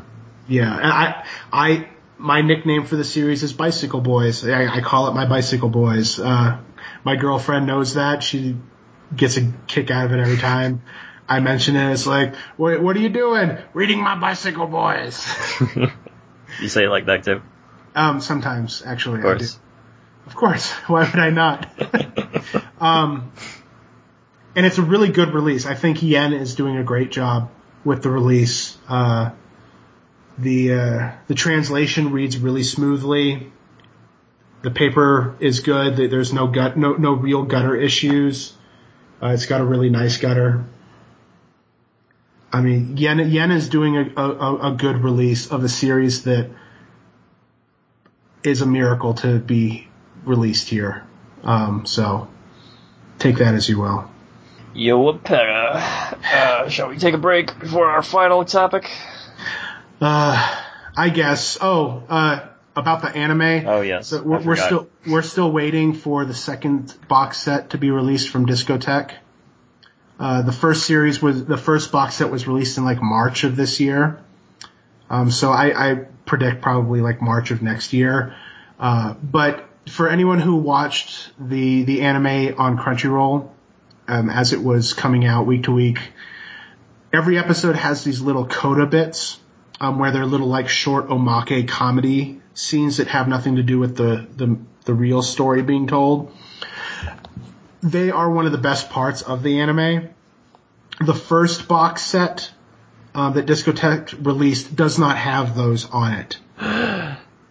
So it was heartbreaking. When I got home, it came in the mail from Amazon on release day. I popped in that first disc immediately. I was heartbroken and immediately took to Twitter and being like, what the hell? Like, the coda bits are so good. So what happened is, in the DVD and Blu-ray releases in Japan, the codas were included as bonus features. So when you're actually watching the episodes on the Japanese DVDs and Blu-ray, they're not there. It's only the episode, and then you have to go to the bonus feature menu to watch them, and they combine them together. So if one disc has like 4 or 5 episodes, the omake bonus feature is all 4 omake bits strung together. So it's like a little 20 extra, 10-minute episode or something like that. So I'm going to go with what I feel is actually accurate, and Discotek didn't notice this or didn't care. Because Discotek, they release relatively bare bones titles. That's how they were usually. I mean, and that's how they put all 38 episodes in one set. So you don't have to buy 3 boxes like you would with Funimation or Sentai or anything. They said, here's one set. It's $40, and you have all 38 episodes of the first series of Yowamushi Pedal. So their main goal was getting the episodes onto it. And so because the omake bits were bonus features, that it was basically, I'm pretty sure it was just an overlook. We're not going to put bonus features on. Maybe they'll put a clean opening or closing, but not too much detail. After I took to Twitter and was asking them what's going on, they said that when they release the second series, they're going to make sure they include all the omake bits.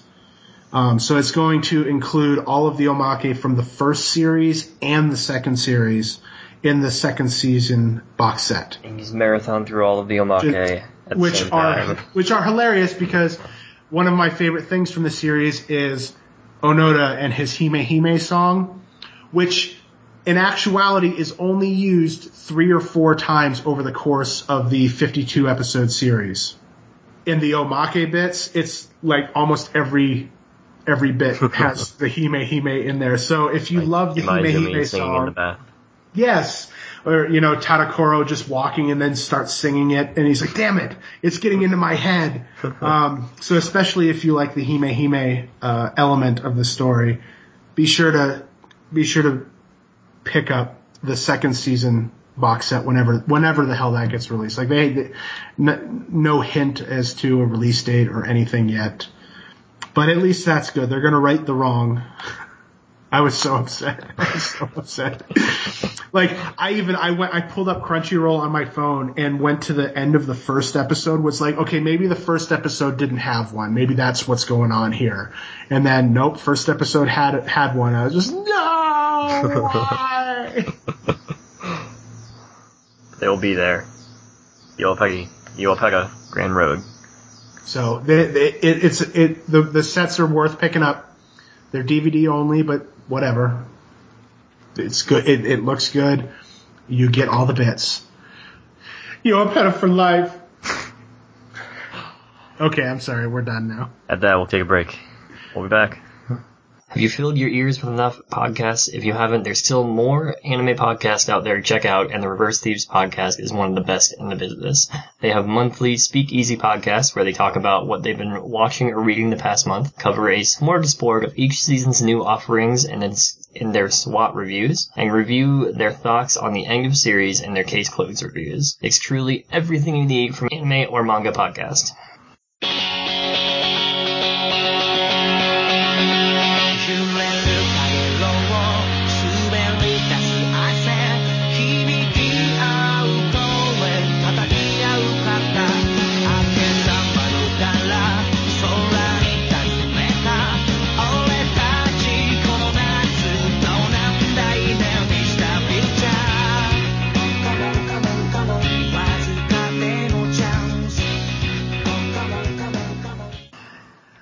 We're back. We're here to talk about Volleyball Boys. Just volleyball. We got Haikyuu on the brain. It's just volleyball, man. Why are you even saying Haikyuu? Like, what's the point? It's just volleyball, man. Volley gaze. So, what I'm failing at making a joke is the title of the series, Haikyuu, literally just means volleyball. So the name of this series is Volleyball with 2 exclamation points. Very exciting. I'll let Corey do most of the talking because this is actually my least favorite of the 3, but Corey thinks it's the best of the 3. It is the best of the 3. He is so wrong. Wrong. So Haikyuu is about this kid, Hinata, who saw the Little Giant when he was a wee lad. The Little Giant is a short guy from Karasuno who was the ace of their team, which means he spiked all the balls to the other side and made all the points. So in junior high, he joins the non-existent boys volleyball club. Throughout his career, he ends up only participating in one match, which he was soundly defeated by Kageyama's team, who is the king of the court. He is so self-centered, and he plays to his own strengths without considering that of his teammates. They end up on the same high school team. Which is Karasuno. Yeah, which is Karasuno, because he wants to follow in the footsteps of the Little Giant. And they don't quite meld together to begin with. What? I don't believe you. They argue a whole bunch. They create a huge scene where they accidentally knock off the toupee of the vice principal. There are no repercussions for that because the vice principal is very embarrassed over his toupee. But they get kicked out of the team by the captain, Daichi Sawamura. Until they can learn to work together. He doesn't. So they never officially joined the team. So they didn't really get kicked out. But they said, you're not allowed to come into this gym until you two get your shit straight. Yes. So they to do that, they have to prove that they have teamwork by participating in a 3-on-3 match, Hinata, Kageyama, and Tanaka, who is the Best character. sort of delinquentish character. He's very silly. Best character. And those three will play against the other two first years, Tsukishima and I forget his name. It's okay because I think the manga forgot he existed as well. God, what is his name? I got it. Yamaguchi. And they will the other two first years will be joined by the captain, Sawamura. And this 3-on-3 match commences at the end of the first volume. And continues on through the second volume. Yes. And the second volume ends with a practice game against the top 4 in the whole country or something like that. Yes, who is also the high school that most of Kageyama's junior high goes to, and in fact one of his senpai is the staff setter there right now. Yes. Let's see, So these first 2 volumes, which is all that's released so far, Viz started releasing them in July, and it's a monthly schedule, like we've been saying. So there's only 2 books out now. Third book comes out in like 2 weeks or something. They cover the first 7 episodes. Oh, it's a lot of episodes. For two books, yeah. So that's about the same pace as Kuroko's Basketball and the later volumes of Yowamushi Pedal. So I mean, still sticking with the no filler, which I really like nowadays, man. Filler used to get on my nerves way back, but they don't do it that much anymore. So it's nice. Yeah. So in my correct opinion, this is the best art out of the 3. What? Yeah. What?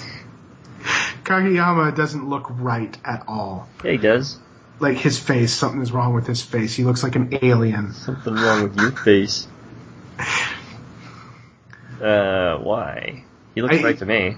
It just the way that he's drawn, like it doesn't look right at all to me. Like not forget, compared to how the character designs of the anime look, which they are different. But they are the closest. Haikyuu, the character designs between the manga and the anime, they are the closest of the 3 that we've talked about.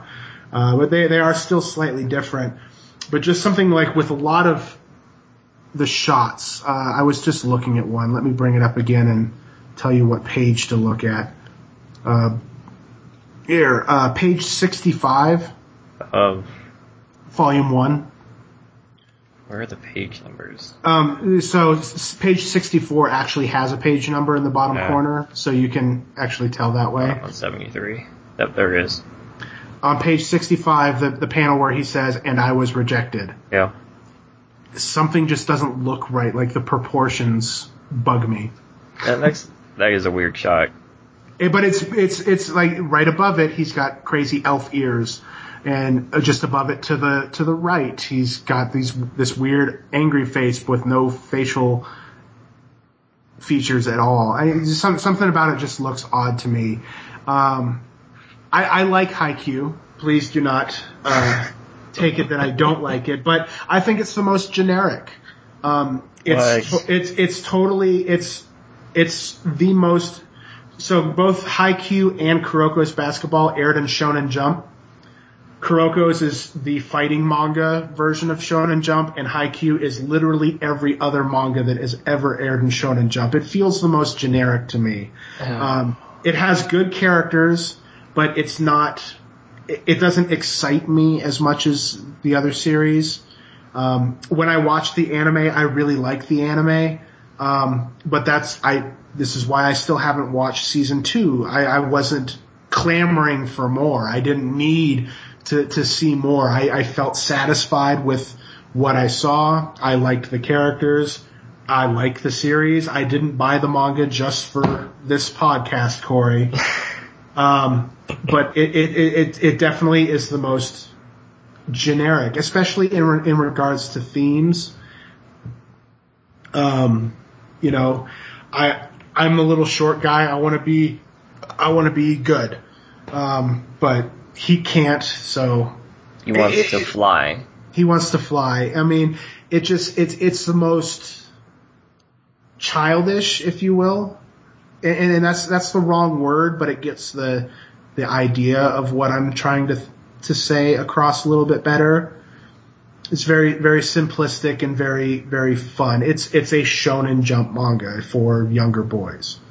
See, when I'm reading Kuroko's Basketball or when I'm reading Yoapeka, I get that high emotional feel of the greatest moments, but with Haikyuu, I'm just like grinning throughout the whole thing. It fills me with a joy that the other two, or not a joy, but with a warmth that the other two don't, just because of how genuine it is. And I can see that because Haikyuu is more of a hit you in the feels type of story, and that kind of adds to the genericness that I get from it. It's very much more try to hit you in the feels.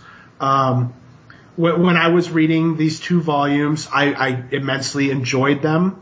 I didn't laugh as much as I do with Yoapedal. I didn't get as excited as I do with Kuroko's Basketball, but I immensely enjoyed the story, and I did have laughs, but Tanaka is my favorite character. Everything with Tanaka was the fucking best, and I love the manga much more than the anime because I can sit there and look at Tanaka's faces that he makes for much more than the split second that you do in the anime. Because Tanaka, the delinquent, he's all about mugging to people. So if he meets somebody new, he all gets this air. He's like, I'm gonna fuck you up, son, and gets this look. In the anime, it's all very quick, except for a couple of bigger moments. With the manga, I could just sit there and look at his face and be like, man, this guy is fucking a riot. Always flipping people off, which there's no middle fingers in the anime. There's all kinds of middle fingers in the manga. Yeah, and most of it is Tanaka. Isn't all of it Tanaka? No, Kageyama throws a bird in volume 2 in like one panel. But yeah, and so Tanaka is the one character that I really adhered to, and it was the same in the anime. Tanaka and Nishinoya. Am I saying that right? Yeah. Yeah, those were the 2 characters that I really adhered to while watching the anime, and so far it's turning out the same way for the manga because Nishinoya is introduced in the next volume that's out next month. Nishinoya is introduced in the end of the 2nd volume. Yes, he has like 2 panels. So he's introduced in the next volume that comes out next month. Yeah. Fully. You get to know who he is. But those were the 2 characters that I love. God, what is his name? Hinata? Yeah, Hinata, the main character. But the thing is the way the story plays out, it feels like he's not the main character. It feels like Kageyama's the main character, because Kageyama is the one who actually has to do all the character growth. He's the one with the history, the personal issues, the personal problems, the way he's the one who has to grow.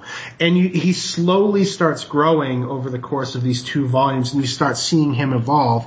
And that's something that carried through the whole of the first season. Hinata is just the hyperactive kid. He's Honoka in Love Live, just the super excited one who, without the movie doesn't get any character growth. All of Honoka's growth was in the movie for Love Live, and so it feels like Hinata is just a pretend main character for people to be excited for because he's so excitable, but he just is who he is. And at least from me watching the first season, and definitely through these first 2 volumes, it's more Kageyama's story. Hinata has to grow in a different way than character growth, which isn't as gripping as Kageyama's in terms of story, but he has to learn volleyball. He has to get over his own nervousness in playing. Yeah. That main dynamic always struck me as it wasn't really firing on all the cylinders that it should, because because of that. It never felt like it really gels for me. But it's so good. It is really good. I'm sorry, Corey. This is what happens when people say things are better than things that I think are better. I have to talk about all the things that I dislike, but I like Haikyuu. I do. I like the series. I will continue to buy it, and eventually I will watch the second season because I want to. It's really fun. It's a good Shonen Jump volleyball manga.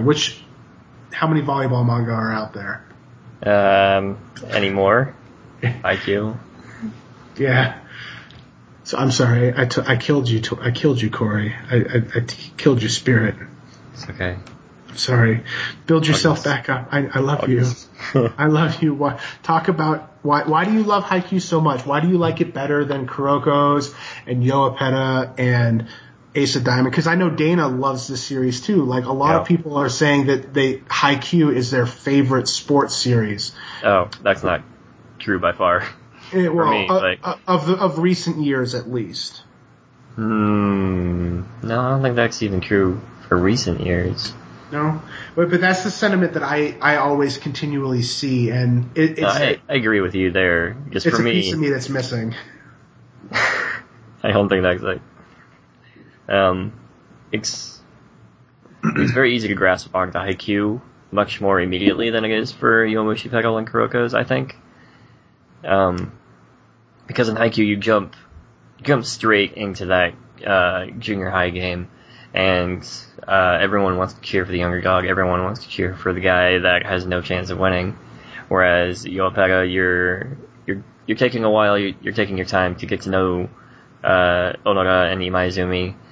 You're getting to know bicycling at all through Onoda, and him just getting to know that. And then in Kuroko's basketball, they already know the sport. They have to learn the team, and it takes a while for them to get to a game the first time as well. But Haikyuu jumps right into there. It's easy to grasp onto something much more immediately than it is in the other two. And then it's easy to grasp onto Hinata's enthusiasm and to just hate Kageyama, and then for him to turn into a somewhat likable character just within 2 volumes. Kageyama is a shit, I tell you what. He is a shit. But he does get better. His team is actually playing with him, and his team now recognizes that he has talent, whereas his team before was just like he doesn't have any talent. He never hits the balls, or he never sets the balls where he can hit them. He never does anything that is encouraging to us. He's just out to win the game for himself. And I can actually see that, and that actually ties in. Like, I can see more about myself on why, even though I like Haikyuu, like it's not anywhere close to Kuroko's or Yoapeda for me. Is I like it where a series takes its time. I don't need to jump right in. Like, I'm okay with that. I love the characters in Kuroko's and Yoapeda, and I'm okay taking the time and having it build, because for me, it's all about building and having it explode at the end, as opposed to constantly high energy from start to finish, which is what Haikyuu is. It is exactly what you said. It's high from the first panel all the way through to where the second volume ends. And that's how I felt when I watched the first series of the anime. It's up there, and it just runs through it at that higher energy level. But I never really adhered to many of the characters, because one of the bigger problems with Shonen Jump manga is the sidekick characters are always the better characters than the main characters, but they're always woefully underdeveloped, so you can't really love them. Like, One Piece is infamous for that. Like, everybody loves every member of the crew more than they do Luffy, but Luffy is the one that has all the story happening to him. So it becomes kind of hard. that's one of the things One Piece did really well was they'll always have like a big arc that's about one character so that you can get into that character, and then basically they're just a sideline. Yeah. Whereas so far with Haikyuu, everybody is just sidelined. I know Dana loves Sugawara. Sugawara. And I thought he was a great character, but they never... They don't really get too much into him until much later. Like, I can't imagine, it'll be like volume 10 or something by the time they get around to Sugawara. Yeah, Suga might be my favorite character in Haikyuu, and I agree with you, or I agree with everything that you're saying, but I think if I were having to rank these three manga, if I were to have to rank these three manga as they are now, I would probably say Haikyuu, Yowapettha, Kuroko's, but like if I'm taking it with everything that I've seen from them, I don't know if I could definitively say any of them is better than the other. Yeah. And I like soaking in series for some reason. I'm ridiculous. Well, no, that's what television, or that's what we want from stories at all, is to be able to watch them and soak them in and have them become one with ourselves. Bathe in them. Yeah. Yeah. No, I love Tanaka. Like, really, like reading these 2 volumes and re-experiencing the story. I was just like, man, fucking, like, Tanaka is what this series is all about for me. He's a great delinquent character. He makes the best faces. IQ does make good faces. I really like the side stories in both Kuroko's and Haikyuu. So they have, I think in Haikyuu it's only at the end of the first volume, maybe? Second volume. The first volume didn't have it. Alright. That was really funny. Yes, it was. And why was it funny? Why was it funny? Because it was about Tanaka. But then in Kuroko's, they have it at the end of each chapter. It's just like a sort of 4-coma thing. Yep. 2-coma. Yeah. it's just like 2 panels. It's like, here are outtakes from. Yeah, Yowapettha doesn't have that. Yowapettha has tons of bicycle facts. Yeah. So, like, at the end of each volume, you'll read for pages because the author of that series is a huge bicycle nerd. Yeah, he is. He tells you everything you could possibly never have wanted to know about bicycles. And the anime had the little omakes, which I'd be curious to see if those ever show up in the manga. But yeah, that's a staple for a lot of manga series, and I love it. In all of them, they're just really fun. Who wouldn't? But yeah, the Haikyuu bonus story is a Tanaka story. Oh, goodness. Any final thoughts on these 3? Well, specifically to Haikyuu, it's probably, and it's definitely the most popular. Haikyuu is the one that most people are going to read, which is fine. Sentai has released the anime already on Blu-ray. Viz is pumping them out. People know about it. It's pretty popular at conventions with cosplay. Yeah. The Haikyuu cosplay photo shoot was way bigger than the Ace of Diamond one that I went to. Oh, wow. Probably bigger than the Love Live that we went to a couple years ago. Probably. I don't think they even had a Love Live photo shoot at Anime Iowa, which is what I'm referring to. And that's like a 5,000 person con. Oh, wow. Yes, tiny. But there were a couple dozen, well, probably not a couple, but like 2 dozen Haikyuu cosplayers as opposed to like 8 Ace of Diamond cosplayers. I think I saw maybe a dozen Love Live-ers throughout the entire weekend. But yeah, I mean, like, so most people already are tuned into Haikyuu. Yeah. So most people already know if they like it or if they don't. And if you have no experience with Haikyuu, I think I enjoyed these 2 volumes of the manga better than I did the first few episodes of the anime. The anime didn't really kick in for me until like halfway through when they actually started doing more things. Mm-hmm. 'Cause the first season of the anime, like, that didn't even Like, they only played like 1 game or 2 games in the whole series, didn't they? I don't remember. That was too long ago. It was 2 years ago. And I watched you guys like aired. Yeah, I think the manga has a better delivery system for the story than the anime did, and you can look at the faces in more detail. It does have good art, even though it's like some of it just bugs me. That's just my personal beef. The ugly art in Yoapeta, the different character designs in Kuroko's, like those don't bug me. Something about the art in Haikyuu bugs me for Kageyama's face.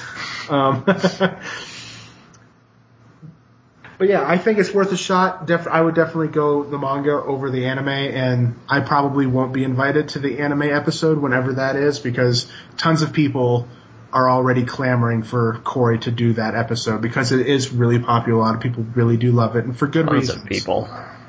Tons of people. I don't know if I know tons of people. Hey, look, if Dylan is asking to be on your podcast, then you know you've breached into the mainstream. Ah, shit. So, I mean, yeah, you're there for Haikyuu. I mean, I like it. Go for it. I think people should focus more of their energies on the other two because they're not as instantly accessible, but they are also, in my opinion, better stories with better characters that pay off. Like, I know for a fact Kuroko's and Yoapeta pay off because I've seen the anime. Kuroko's is done. Yoapeta finishes the first phase of the manga, which is like 30 volumes into it. So I know that they pay off. And it's worth the time and the investment. And just because Haikyuu's popular and you know it and you love it, gotta spread that love elsewhere, guys. I'm selfish. No, definitely read all of these. They're top-notch manga. Yeah, and we were calling it like a renaissance, if you will, because these types of stories, they have proven to not sell well. Publishers don't release them, but it's all like happening like right now. We have Yoapeta, Haikyuu, and Kuroko's manga coming out for Haikyuu and Kuroko's at least at a fast pace. Yoapeta, we got the anime. Haikyuu, we got the anime. Kuroko's, we're crying to ourselves. Yeah, screaming as far as the seas can carry our voices. So, I mean, like, these things are happening, like, and it's exciting. Like, what else is going to get licensed? Like, I hope that they start taking more chances, and don't go with the more obvious. Like, the next obvious one would probably be Ace of Diamond, because we had the anime released by Crunchyroll. It's finished, at least, part 1. So there is a series of Ace of Diamond that has completed. Yep. Like that seems like it would be the most next logical one. But apparently only Yen Press is psychotic enough to release a 45-volume series. And not Kodansha. Yeah. So, I hope to see like people taking more chances. Like, give us something crazy. Like manga publishers nowadays, like they've gotten really in tune. Before with the bubble and everything in the early 2000s, it was more reactionary. Like, oh, that has an anime that got released and it's popular. I'll put out the manga. Or, hey, this is a manga series that just kind of exists out in the ether. That had no tie-ins or anything.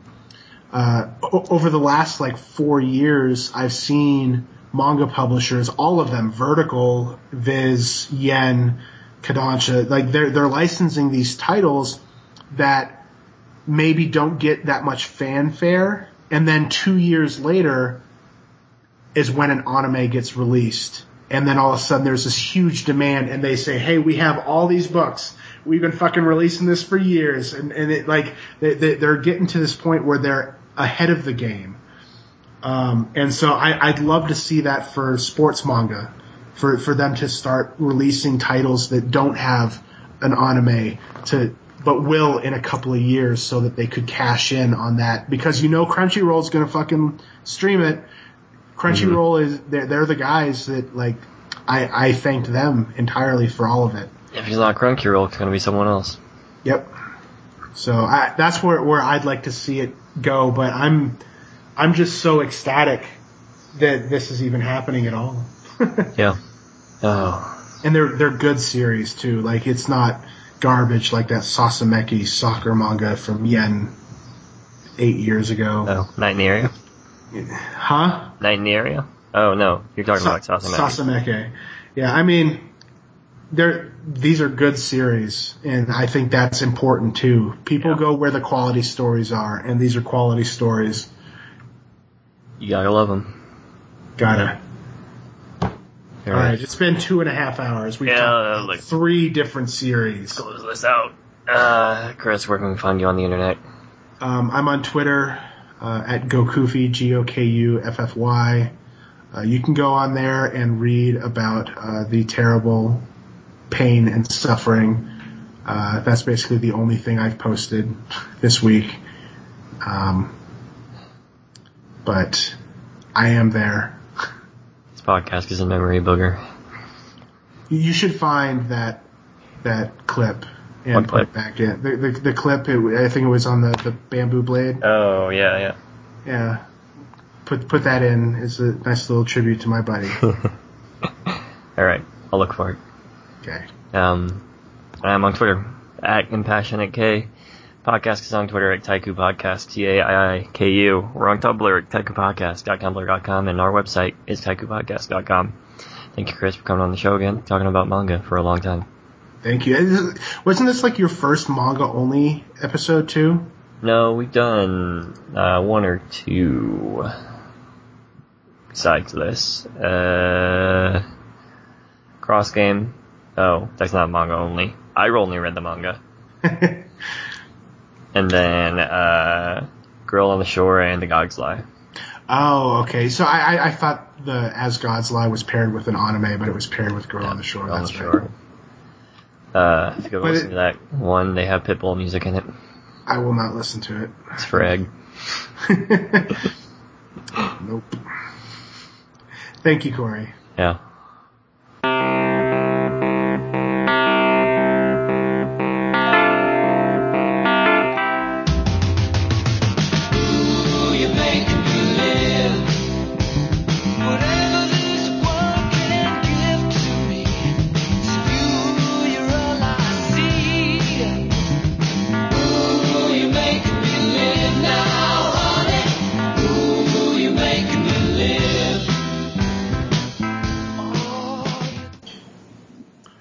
All right. So, how do you want to do this? You have them broken up into very distinct sections for each series? Yeah. So we'll take a break between each one, regardless of whether we actually have to get up and break or not. Okay. You want to do Kuroka Zero Pet Haikyuu? Why you gotta have Haikyuu last? This is the best one. Wow, you're so wrong. I've never heard you be so wrong before in your life, Corey. I'm sure you have. No, I don't think so. Yeah, sure, we can do it that way. All right.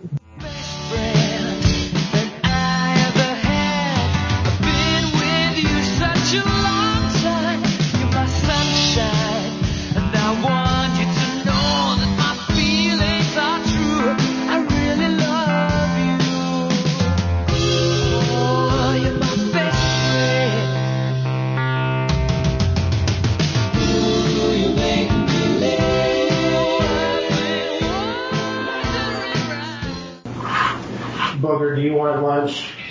Okay. Yes, sir.